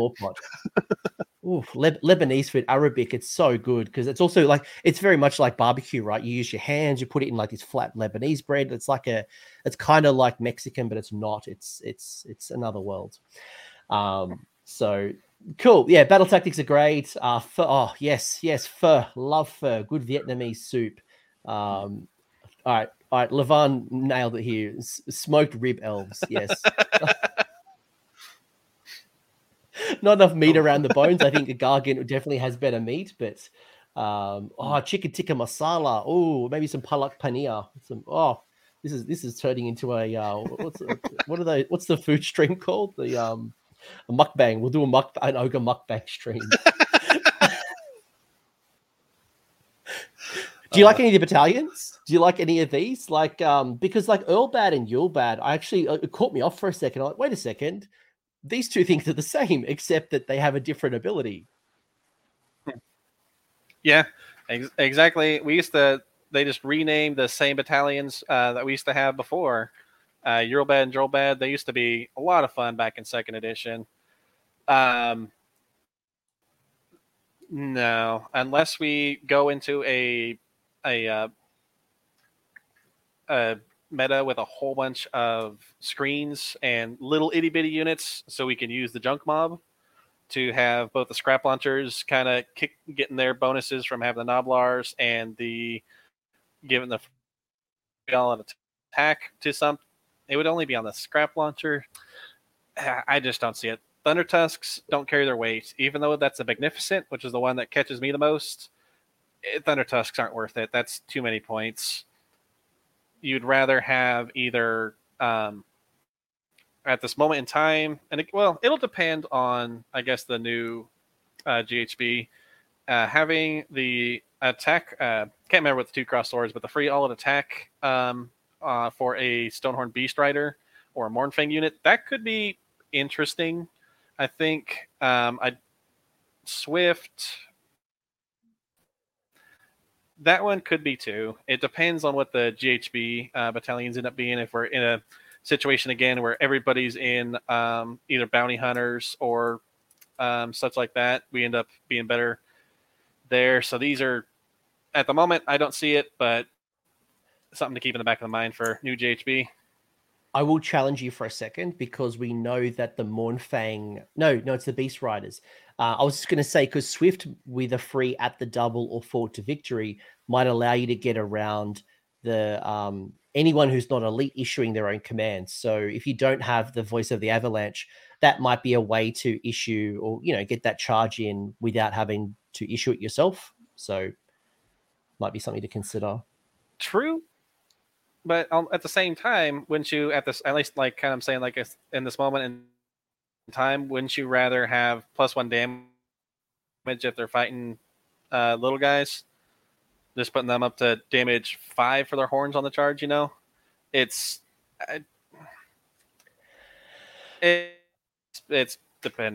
debatable, I guess, both ways.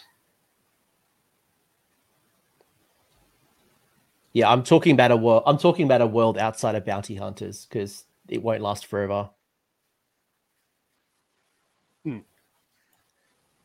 Also, before we move on to, I could see it. Before we move into other things as well, Bartek mentioning, and I would trust the Frost Lord Haywo. I know Haywo was looking into some things and mentioned the core rules confirms carry out is just the attempt. So if you did raw, you wouldn't have to successfully land raw. You would just have to carry out the monstrous rampage, and that would count towards the 4 that you would have to carry. 4. That's 4, not that. But yeah, so it's just an attempt that doesn't have to be successful. All right, let's talk lists. Okay, that makes that battle tactic, I think, a lot stronger. Yeah, it does, especially if you're setting up the charge. But let's talk list. We talked 90 minutes. We've kind of got your thoughts and thinking around the book. You've got some ideas. Now, this is not necessarily to say this is the only list. This is the only way to play ogres. But Jacob has provided 3 lists that we're going to go through. The first one is Boulderhead. It has a Frostlord on Stonehorn. You can see it here. Voice of the Avalanche, Arcane Tome, Rockmane Eldar, and Flaming Weapon. Huskard on Stonehorn, Blood Vulture, Metal Cruncher, Pulverizing Hailstorm. Huskard on Thunder Tusk with the Blood Vulture, Rime Frosthide, and Keening Gale. You've also got 2 units of Mournfang Pack, a 1 Stonehorn Beast Rider, and 2 units of Gorges coming in at 2k on the nose. What does this list do? How does it work? Where's the key synergies? Talk me through this one.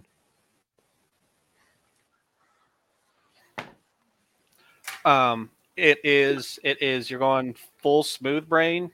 You're sending your Frostlord, threaten and go for that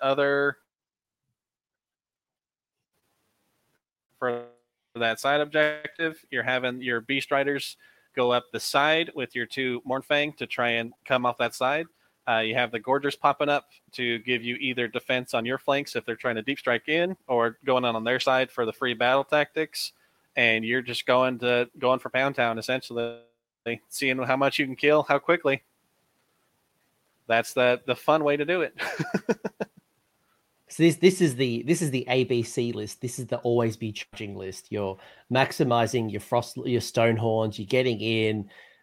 You've got your Mournfang Pack to be charging as well. You got a little bit of sideboard shenanigans with the Gorges. It's interesting actually because they're cheap, right? 80 points a piece, so they give you a bit of flexibility on the board. Yeah, and the Gorgers preventing the Inspiring Presence.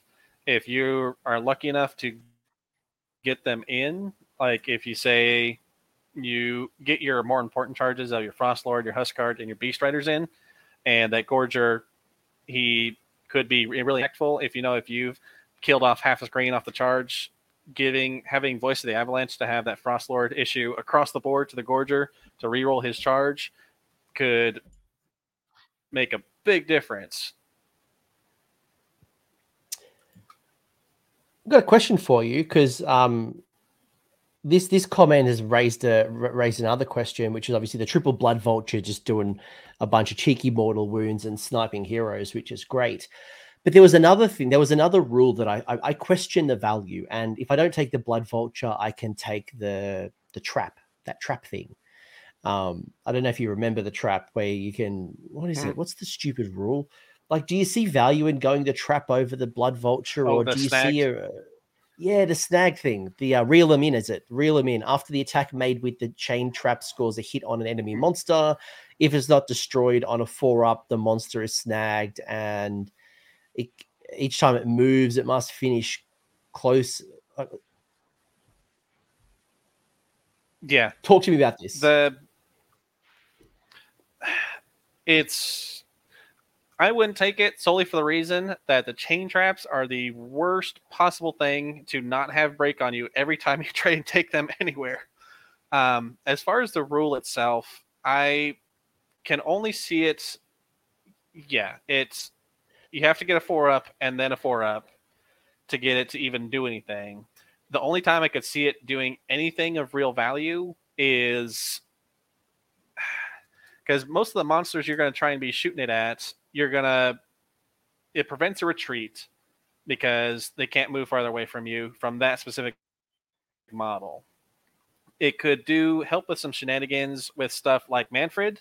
If you charge Manfred, you don't get the kill on him, he teleports away. That prevents him from going after your backline more so. You've got a magical chain trap that just jumps 100 yards, right? But I can't see the use of it over a near guaranteed mortal wound on that little support here on the back because the bird.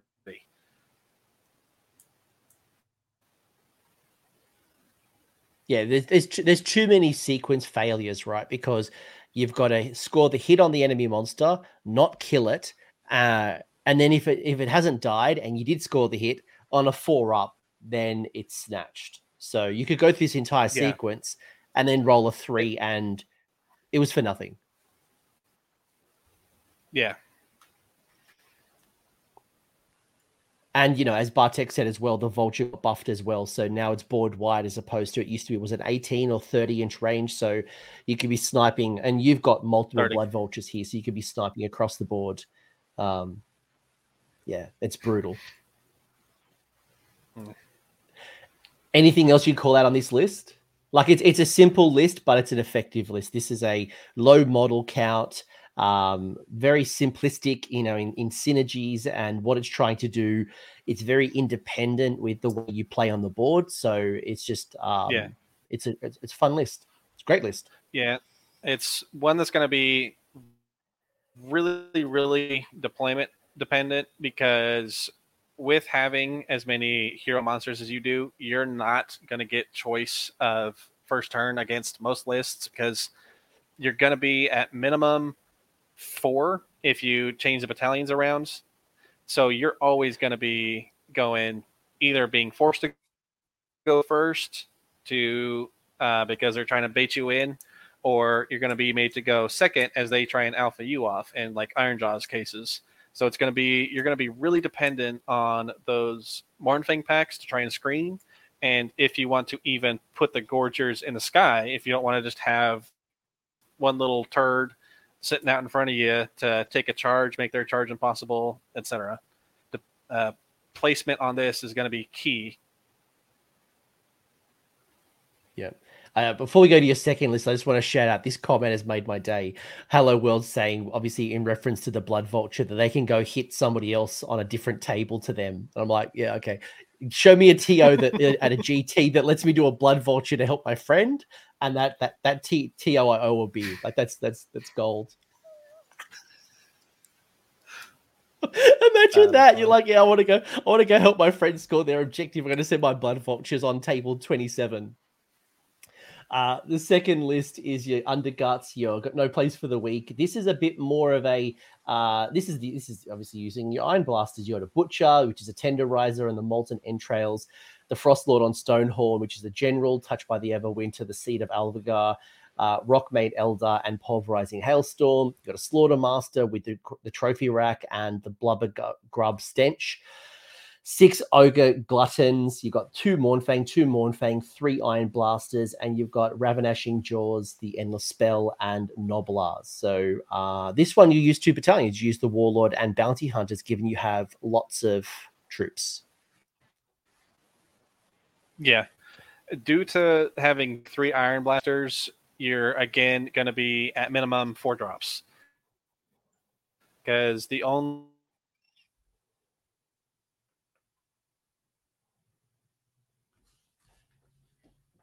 battalion that the 1-drop battalion only allows a single Iron Blaster. So you could 1 or 2, you're better off just getting all the bonuses you can. So this is the list I'm kind of favoring at the moment. It needs a little bit of tweaking, but it has all the things that I like. It has casting. It has a priest. It has a good beat stick in the Gluttons. It has a screen for the Noblars. It's got a little bit of shenanigans with the Jaws. Jaws are fast. You can do, if you're positioning your Frost Lord, if you're running him up to take care of something mid-board, you can cast the Jaws and essentially use it as like a flank protector. Plop it right next to his weak side, where that's those annihilators or whatever trying to come at.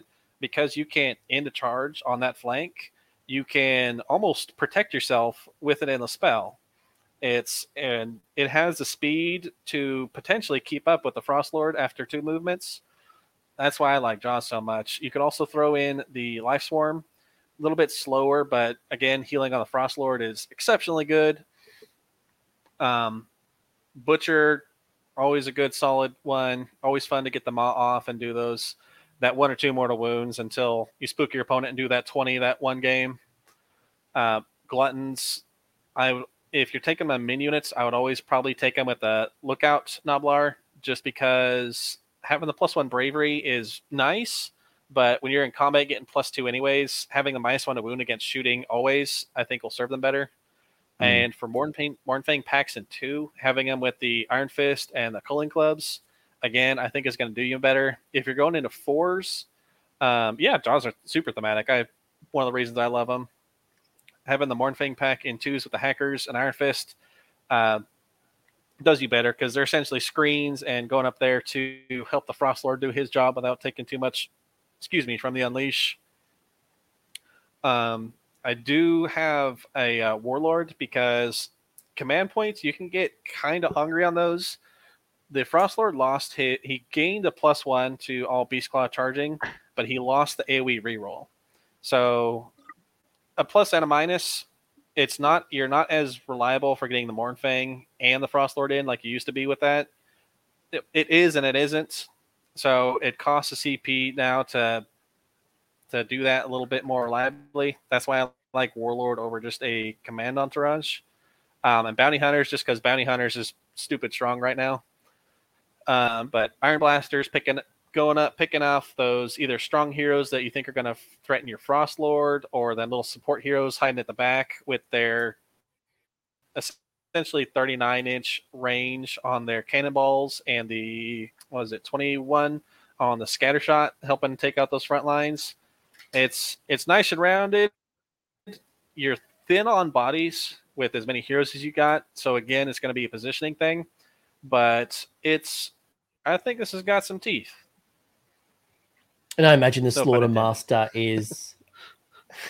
I imagine the Slaughter Master is hanging out with the Iron Blasters with its gruesome trophy rack, giving them a nice little boost as well. You're almost like a backfield support, and then the rest kind of move forward.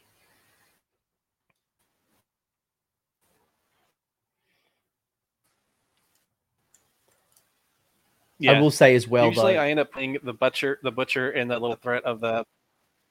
Excuse me. Go on, please. No, so go, Jacob. The butcher in the hut of the Maw Pot to give the forward support to the Frost Lord and the Mournfang, to give them either Molten Entrails in the first turn or Mystic Shields and whatnot. Denies up front.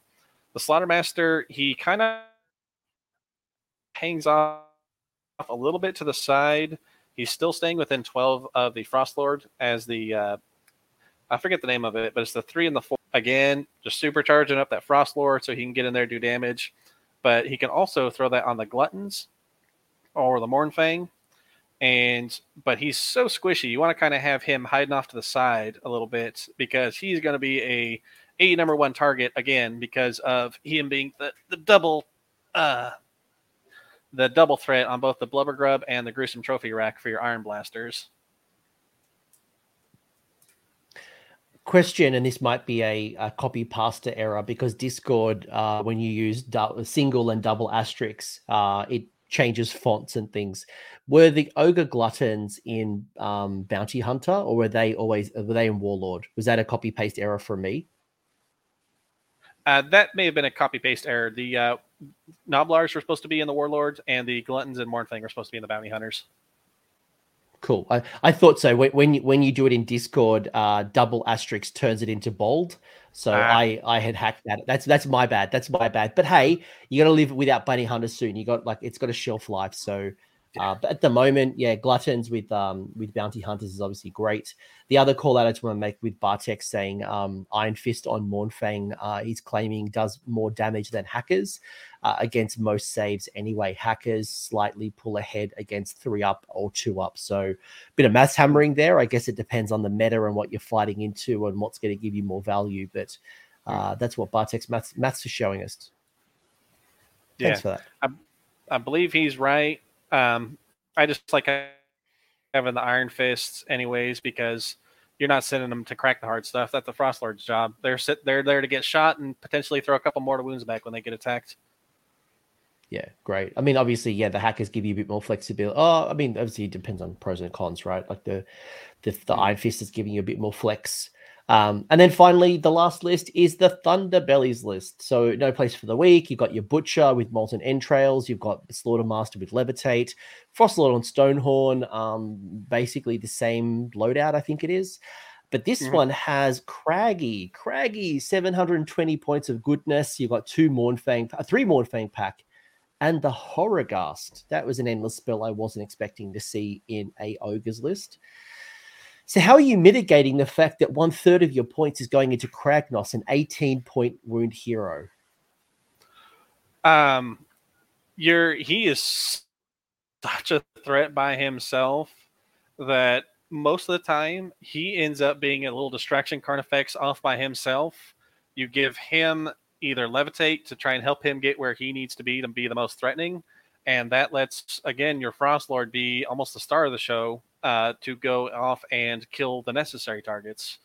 Kragnos counting as, I believe it's 30, putting him right up front and center. And again, Keening Gale working to help Kragnos be a little bit better. If you can get the Levitate off on him, just making Kragnos walk up, stand in your opponent's face, say, deal with me, while your Frostlord and Mournfang go and try and pick around at different stuff. I used to, with the points changes, this is kind of a list I used to run, trying to adapt it for the current edition. The points changes changed it from being able to take either a unit of Noblars or the Jaws and Cogs like I used to have more reliable cast on Levitate and the Butcher. To having the Horrorghast, you could play down 40, play for the Triumph, get the +1 to wounds on probably a Frostlord at that right time. Horrorghast, I think, was as many, again, peck wounds, because being able now to have Thunderbellies, having the Mournfang run up potentially 20 each turn, keeping up ahead of Kragnos and the Frostlord. So if you're auto-6ing them, they're moving up 20. Kragnos is moving up 10 behind them. They're still within 12. They're getting that kind of that really reliable charge. Having the Horrorghast, I believe it's cast within 12 and then move 8. And then it's a 12-inch aura, I believe, if I read right. So it'll be able to just, if you're, shutting down the off Inspiring Presence. Keeping. Yep. Yeah, its main ability that I'm looking for is shutting off Inspiring Presence to help when the Frostlord cracks into those screens and he's able to get in the back, keeping those screens from auto-passing, keeping the Mournfang a little bit safer from, again, having because they're going to be sitting there brawling with the screens probably for the 2 or 3 rounds this game takes. It's going to be over quick. Either way, either you're going to win quick or you're going to die quick. Keeping them honest, making them use their command points to try and defend, not even bothering to use all up, Inspiring Presence. It'll be a brutal one. I think personally, I'd probably play with the Triumph. There's too much, like there's Lumineth, you got Tzeentch, you got Seraphon. You've got a lot of magic dom happening at the moment, dominance, and not a lot of native pluses to cast the Horrorghast. So I think personally, I would just not run the horror gust, but I do see the value in why you would do it, especially if you can clear. I mean, there's too much bravery 10 as well. There's so much bravery 10. I don't know. It's situational, I guess. Yeah, I personally see a lot of Beastmen, so I've been somewhat clamoring for a horror guest because I see Beastmen constantly. But yeah, Yeah, and I guess this is the benefit of this discussion, right? It's early thinking. We get to practice. Some people, other people in the community. And I know you're a champion in my Discord as well. We go, oh, I tried this. This worked really well. Have you considered this? And we kind of all grow and learn together and kind of work and crack through this battle tome, which is awesome. And that's probably the benefit of doing such an early discussion is we get our thoughts together and people are going to jump in the chat and we discuss and pros and cons. A couple of burning questions before I kind of we wrap this up, because it's been a great chat, by the way. We could probably go for hours. I know Levan was talking a little bit about, Gargants. Would you bring in a mercenary mega Gargant into the new book? So you've got actually options of all of them. You can do the Beast Smasher, the Kraken Eater, the Wall Stomper, the Gatebreaker, not King Broad, but all of the other mega Gargants. Would you bring any in? I think I don't think we take the Gatebreaker simply because he's pretty much a Frost Lord that costs a little bit more. He has the shooting attack, which is okay, but we're so tight on points right now that I couldn't see a Gatebreaker. A Kraken Eater, maybe. If you're playing Underguts, having that kind of big body up there to help with your objective play while keeping your cannons a little bit safer in the back, I could potentially see that. His damage, he's also ran 2, I believe, 4 damage with his stuff. He possibly, and he could also, he's like a horror guest on wheels, I suppose. He's not held up by the Noblar screens. There might be some play in a Kraken Eater. The Beast Smasher, I don't see, unless again we're going backwards into a monster meta. He has no shooting attacks. He has a Ren 3 attack. Yeah, nah. And then the War Stomper. He's really good at dealing with chaff, which again we have gluttons to do that for significantly cheaper. Gluttons will do. I think they actually heavily outdamage a War Stomp, if I'm reading it right. The only reason I'd consider a War Stomper maybe is the mercenary trait he gets, where he gives a -1 to hit aura off, which potentially could be useful for helping keep if you're playing like full on Gutbusters, keeping them alive a little bit better. But yeah, I could see maybe the Kraken Eater in Underguts, maybe the War Stomper in a like a full Gutbusters list, but other than that, not really. I would have said no in most cases, with the exception of maybe a Gatebreaker. I could see it's got an ability where you can sacrifice its attacks and on a 4-up do 4d6 mortal wounds. So if you just want to absolute wallop something and have a big body of 35 wounds, I could see that. But I think if I'm an Ogre player, I'm more likely to go Frostlord and Stonehorn, even if I'm a Gutbuster player. If I want to get a tanky hero, it's some things that are already synergistic. I get a lot of things that are in my book. I think you're losing too much going into the mercenary alley. But the other consideration, and a question from the chat from Hello World, is what about allies? I don't really talk about allies in my last video, but you can bring in Aelguzzler, Gargants, and Troggoths. Is there anything in that for you? No. Aelguzzler, Gargants they're just so bad. It's hilarious. Rotgut Troggoths are slightly more durable Iron Guts with none of the abilities. They're what is it? 2 attacks, 4s, 3s, -2, 3, which is a 1 less attack, 1 less to hit Iron Gut. They're 145 versus the 270 Iron Guts, but I think the synergy of Iron Guts, the bites, the impact hits is it's gonna do it for him. I think Trogs are also too low bravery, and we don't want to be spending CPs to auto pass Trogs over our own boys if need be. The Felwaters, their shooting range is too short. We'd rather just take Lead Belchers for their 18-inch -2 shots instead. Yeah, and you can't take the Troggoth from Cruel Boys. It's specific to the Gloomspite Gitz Troggoth. The only exception I would have here, and Games Workshop are a bunch of jerks for this. I would take the Troggoth Hag if I could, but she's 405 points. 5 points. Yeah. If she was 400, I'd ally her every day, but she's 5 points over. Yeah, her spell would be amazing. Having the -1 to hit, -1 to save, getting Ribcracker back on our boys, that would pay so many dividends. Yeah. A couple of burning, maybe quick rapid fire questions, and then we'll kind of bring it home. This has been awesome, Jacob. Any advice for me when it comes to deploying with ogres? Are you someone who deploys at the top of the line? Are you someone who is castling up? Like, how do you look at deployment? Obviously, battle plans, opponents, priority, and all that stuff is going to come into play. But is there any advice you'd give me generally?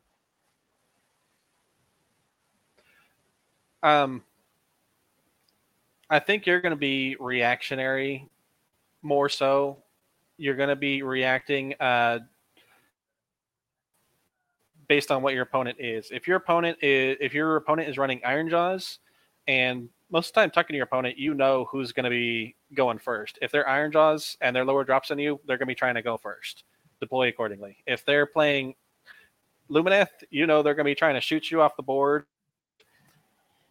A caveat to that, to Lumineth, probably Bow Snakes, and KO, is don't even bother deploying back because you're going to get shot anyways. Most of the time. If you can deploy at like 24 and 1/10 back from the Bow Snakes for the hero phase shooting, that might pay you dividends, but Lumineth, they're going to shoot you. KO, they're going to shoot you. Just get up as close as you can. Yeah. Do you find that your opponents give you, because a lot of your lists that you just showed me were high drops. You were never 3 drops or 1 drop, right? So you're always at the mercy of your opponent giving you first or second. Do you find people give you first knowing that you're out of charge range and they're worried about maybe you double turning them from 1 to 2? Or what do you find just generally when it comes to that first battle round? It's, if you're playing against somebody who knows what you do, they're going to make you go first and deploy accordingly. So you got to go the back and forth. If you know you're going to get made to go first, get your objectives, get your secure space, and try and deploy accordingly. The one thing that I'm noticing a lot is people are not necessarily forcing me to go first when I have cannons. The threat of the cannon is making them want to come embrace me more so. So I think the Iron Blasters are going to shake up our stuff a lot. I've had a couple Stormcast opponents that were 1-dropping me were still choosing to go first because they wanted, even though like they had their heroes in the back line, no way I could get to them, they were still choosing to go first because they wanted to get at least 1 or 2 of my cannons offline first. So, which in turn gave me the chance for a double turn, which happened in those 2 games. So it's going to be an interesting couple new kind of learning experience, learning to have the range threat, because 39 is quite the threat range. Yeah, and like I think, Bartek mentioning here, whenever, and as an opponent, whenever I play against ogres before this battle tome, you'd give away first because unless Kragnos was in the list, it's super unlikely that you're going to hit the charge in turn 1. It's so unlikely. So that gives me the opportunity to then respond with some magic, some shooting, some positioning, and if I get the double turn, that's a way for me to pull down one or many of your heroes. Or at least it's you go, I go, you go, I go. But you've raised an interesting point with the Iron Blasters now with that range of 30. That does now pose some very serious threats, especially if you synergize with the Grossum Trophy Rack. You've got multiple Iron Blasters. Now it's a hard decision. Do I take first and try to handle some of these shooting, or you're going to snipe out and destroy some of my key pieces? Or do I give it away, try to handle these 30-inch attacks without any of my critical buffs like Mystic Shield or anything up, and hope for the best? I think you've now posed a very challenging question to your opponents. Yeah, that's what's going to help you in Ogre is you give your ideal situation is you give your opponents 2 decisions, both of them bad, and when they pick one bad, you just take the other and run with it. Yeah. And that's how, that's the key, right? Forcing your opponent to make decisions. What's the key to success? Like, what's the key to victory? Because you have had some great wins and, you've done very, very well. Again, #1 ITC ranked Ogre player. What's been the key to success so far when it comes to running Ogres? Is there anything that happens during the game? Any mindset things? Is there anything that you could share with us to make us better Ogre players?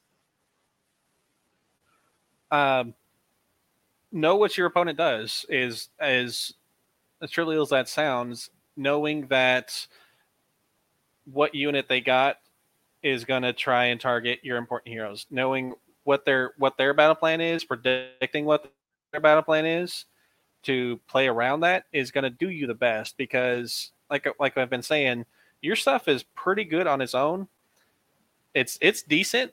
Most of your stuff can handle themselves on their own. So if you know what your opponent's trying to do, but they don't know what you're trying to do, you can throw them off their game enough to where you can capitalize on mistakes because they don't understand that, say, my little Iron Blaster in the back, it's no pushover. He can run up and he can slap some face. Or that you can tell your opponent, like I've had opponents before where I tell them, I don't have a lot of tricks. I run forward and I hit stuff really hard. They deploy right at the line, and I say, okay, I run forward, I smash all your stuff's dead. Sorry. So knowing what they do and knowing what you do is essentially it. Yeah. I think the other consideration as well is the Frostlord on Stonehorn. Everyone's been stomped at least once if you run it in your list. Now, obviously, if you're Gut Busters and you're not running them, I think there's going to be a lot of opponents playing against Gut Busters going, what is this army? What do you do? Like when I play with my Gloomspite Gits, people have no idea what the army does because it's not very common. It's just like, what? What does this do? Like hungry eating, movement shenanigans, Noblar traps, like what? But with your Frostlord, I think when you got a Frostlord on Stonehorn, it is a Carnifex of distraction. People will see it. They'll want to take it down as quick as possible, which obviously works in your advantage, right? Because, yeah, you might lose your general, but in turn, your whole army is able to be unwounded, do its thing. It can be a big distraction piece. So I guess learning how to play without your Frostlord, when it goes down, it'll be targeted. But 2, how do you maximize the rest of your army? I think that's some key learnings as an Ogre player. Oh, yeah. There's going to be keeping your Frostlord safe is, again, why you have the Mournfang to help him out, help him be where he needs to be, help him stay safe when he's where he needs to be. But I think in the near future, people are going to fear Iron Guts and fear Gluttons for saying, oh, those little foot dudes, oh, they're going to they're going to slap somebody into space. Yeah. I can't wait. I hope you get at least a couple of games in with the battle plan that lets you, I've forgotten its name, that allows you to rally. Is it on a 5-up if you're on the objective? Or is it 4-up if you're like getting some additional rally on some of those like Gluttons? So good. Yeah. I want to eventually, just for shits and giggles, I want to do that fun 18 Glutton hammer list and just see how far they can get before they start taking man, that see how much damage I can get if I like throw them an Archeon or something. Would you consider the Crodspine? I don't, just based off of principle. But it does solve All one right, of our outside of problems. principle. All right, outside of principle. Yeah. It does solve one of our problems of not having flying and not having a anvil piece, having something else besides a Frostlord for your opponent to worry about. But being 480, costing more than a Frostlord, you could maybe the bonus to casting. He gives the reroll charge aura, which could be something to keep in the back of your head, because rerolling charges is with Iron Guts, Gluttons, Mournfang, and the Frostlord all having a flat +1. That stacks up a lot. +1 to cast, making your butchers back in the back have +2 to cast when they're near the pots. There's some good synergy. We'll see. It's got some play, I think. Yeah.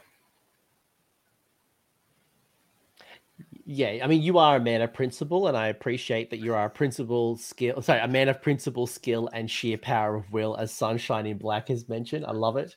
But it does compete with the Frostlord on Stonehorn, right? It's a tanky monster. Obviously, there's pros and cons on either side. It doesn't have the mortal wounds like the monstrous rampages and the trampoline charge, and it doesn't have those things, but it's going to pin your opponent in with no retreat. Obviously, the way it handles wounds can work in your favor, and it can stop.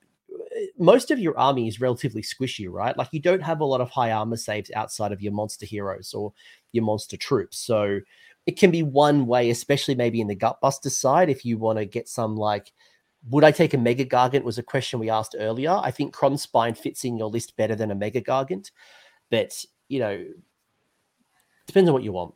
And if you are someone who wants to play Krondspine competitively, it's very good. All right. 2 more questions and we're going home. First one is, how do I beat you as an ogre player? If I'm someone who has listened to this and I'm not an ogre player and I'm like, how on earth do I handle this new book? Do you have any advice to me to defeat my next ogre player?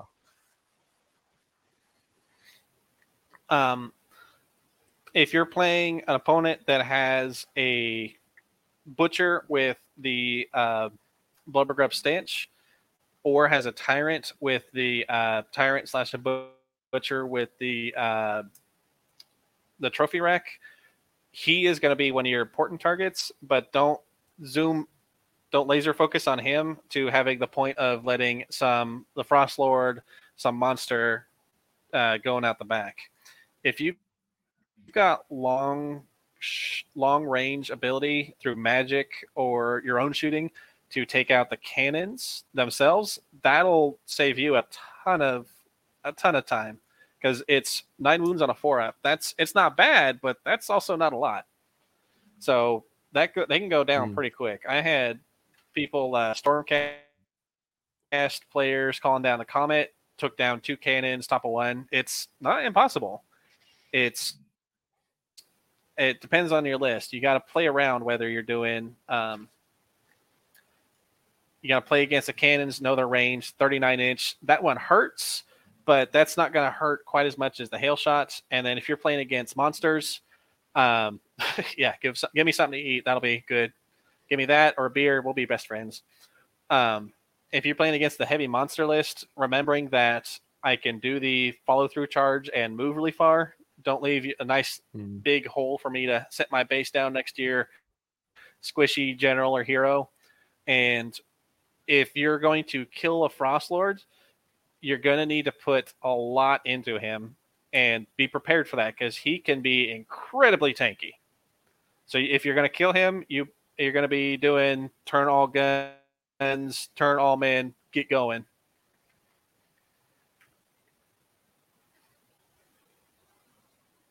And we didn't even talk about your Frostlord gain. I mean, all of your monsters gain 2 wounds, right? They all increase. So, let alone the boost in Boulderhead. So now, what a Boulderhead Stonehorn, Frostlord Stonehorn is what, 17 wounds? Yeah, 18? 17. So 17. It's 17. 15 for a Frost Lord's base, 14 for Beast Rider / Huskard's base. So 17 wounds, 3 up armor, 5 up ward on Stonehorn. Probably going to be -1 to wound. If they know you're coming after him, they're going to be doing best day ever so he's going to be a 2 up, 5 up. If you're going to be putting shooting into him, all defense, so 1 up, 3 up, 5, or 1 up, 5 up, and healing from if you don't take him down, pop the pot, pop heroic recovery. He's just right back up and going again. This is Nurgle. Like, if anyone's ever tried to pull down a Great Unclean One, you are on par with the Great Unclean One. A couple of wounds different, but you are on par. And I think people know how tough a Great Unclean One is, but it doesn't do nearly as much damage as what a Frostlord on Stonehorn does. But yeah, I love it. I love it. Jacob, I got one final question for you, and then I'm going to have lunch, and you're going to go handle things that you handle. You missed out on a couple of things. There's some things in this book that you would have loved to have included. If there was one unit you get to add to the Ogre tribes, a brand new unit, something different, what would you add to the next book?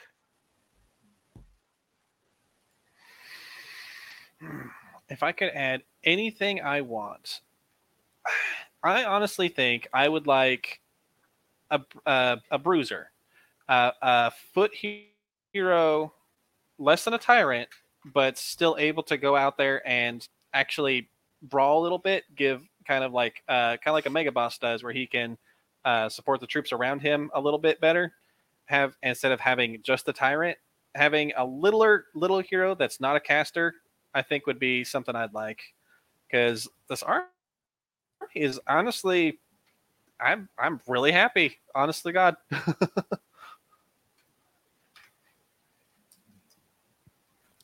I'm going to pick a low-hanging fruit. You know what I really want? Unmounted Stonehorns and Thunder Tusks. Give me some wild beasts. Yeah. Also a named character.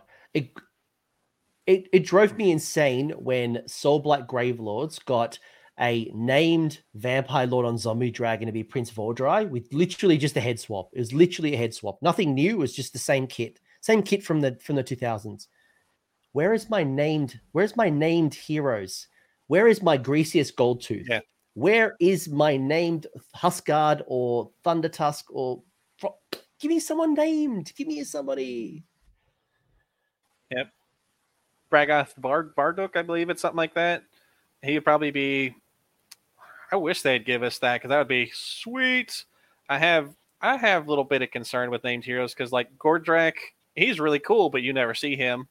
The named other named orc, Gobsprak, and what's the other one? The other Cruel Boys one. Named heroes are cool, but man, most of the time they miss the mark with them. I feel more often than not. No, I love my named heroes. And I think if Grease's Goldtooth came back, like a unique, fatty 10 that's probably one thing that's been missing on the Gutbuster side, is it doesn't have a tanky hero. Nobody who has more than 10 wounds. Give me a named Noblar hero. That's an Underworld's Warband. Yeah. Straight up. Underworld's Warband. Named Noblar hero. Yeah. Oh, even like a Morfang hero would be great too. I'd love to see some more things like that. Yeah. Yeah, that could be fun. Give a this speed while still keeping the Gutbuster keyword. Make maybe a Rhinox. That would be fun. Fang and a Stonehorn, even.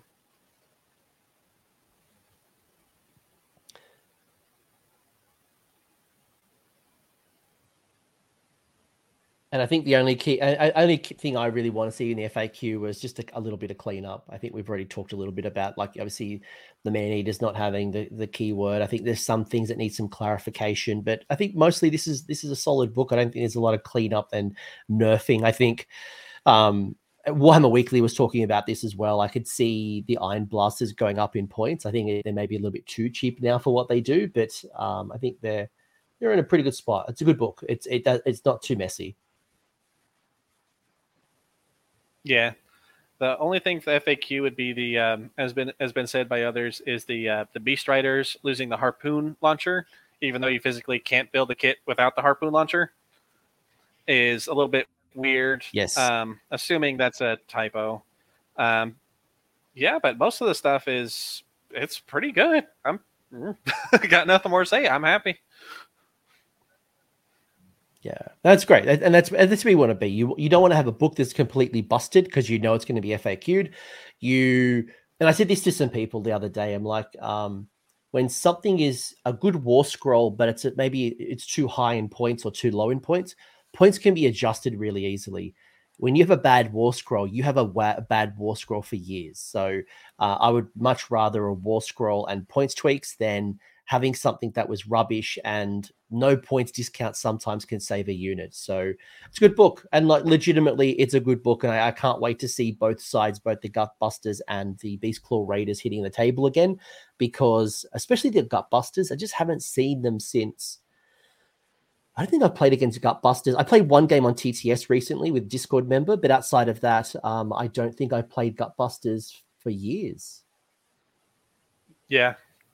Nah, it was too hard to make it work. The Frost Lord had too much weight on his back. Yeah. Jacob, if people want to chat to you, is there any shout outs you want to make? I can see Grumney's been in a chat, being your cheerleader the whole stream. But is there anyone you want to shout out, your local crew? If people want to talk to you, where do they find you on the internet? Yeah, I'm out here in the Texas meta. If you're out in our area, I'm part of the Dallas Defenders. We're always happy to take on more people. If you'd like to come out here and play, shout out Matt Taylor. He's on the Everchosen podcast. Him and his buddies out there trying to get stuff going. And then if y'all ever get the chance, join us out here in Texas. We got a good meta, good strong meta. Gavin Gagar's out here.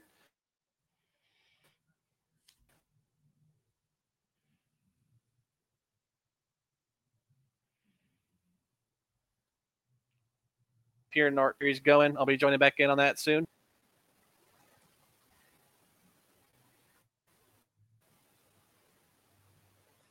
Awesome. Well, thank you, internet gods. I think both sides of us have been an absolute horror show. Thank you for everyone.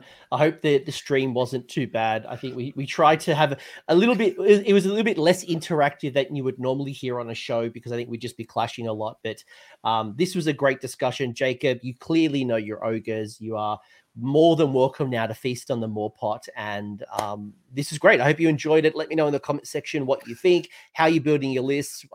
Someone asked earlier about the Gutbuster side. I'm going to try to have another stream as well with somebody else to bring some additional thoughts. So I thought we'd save a few things for another guest to bring some different perspective, and we can go into the other side. But it seems like you really enjoyed it. You know what to do. Like, subscribe, comment, leave me comments. Let me know how you're thinking about the Ogre book, because I think there's a lot of list tech in there. And like, yes, the Iron Blasters are some low-hanging fruit, but I want to see someone do some Gnoblar tech. I want to see someone build around Gnoblars and scrap launchers and use the command trait that makes Gnoblars immune to battle shock within 18 inches. I reckon there's something in that with the traps and Hawthgorn, and I think there's some Gnoblar. Now is the age of Gnoblar.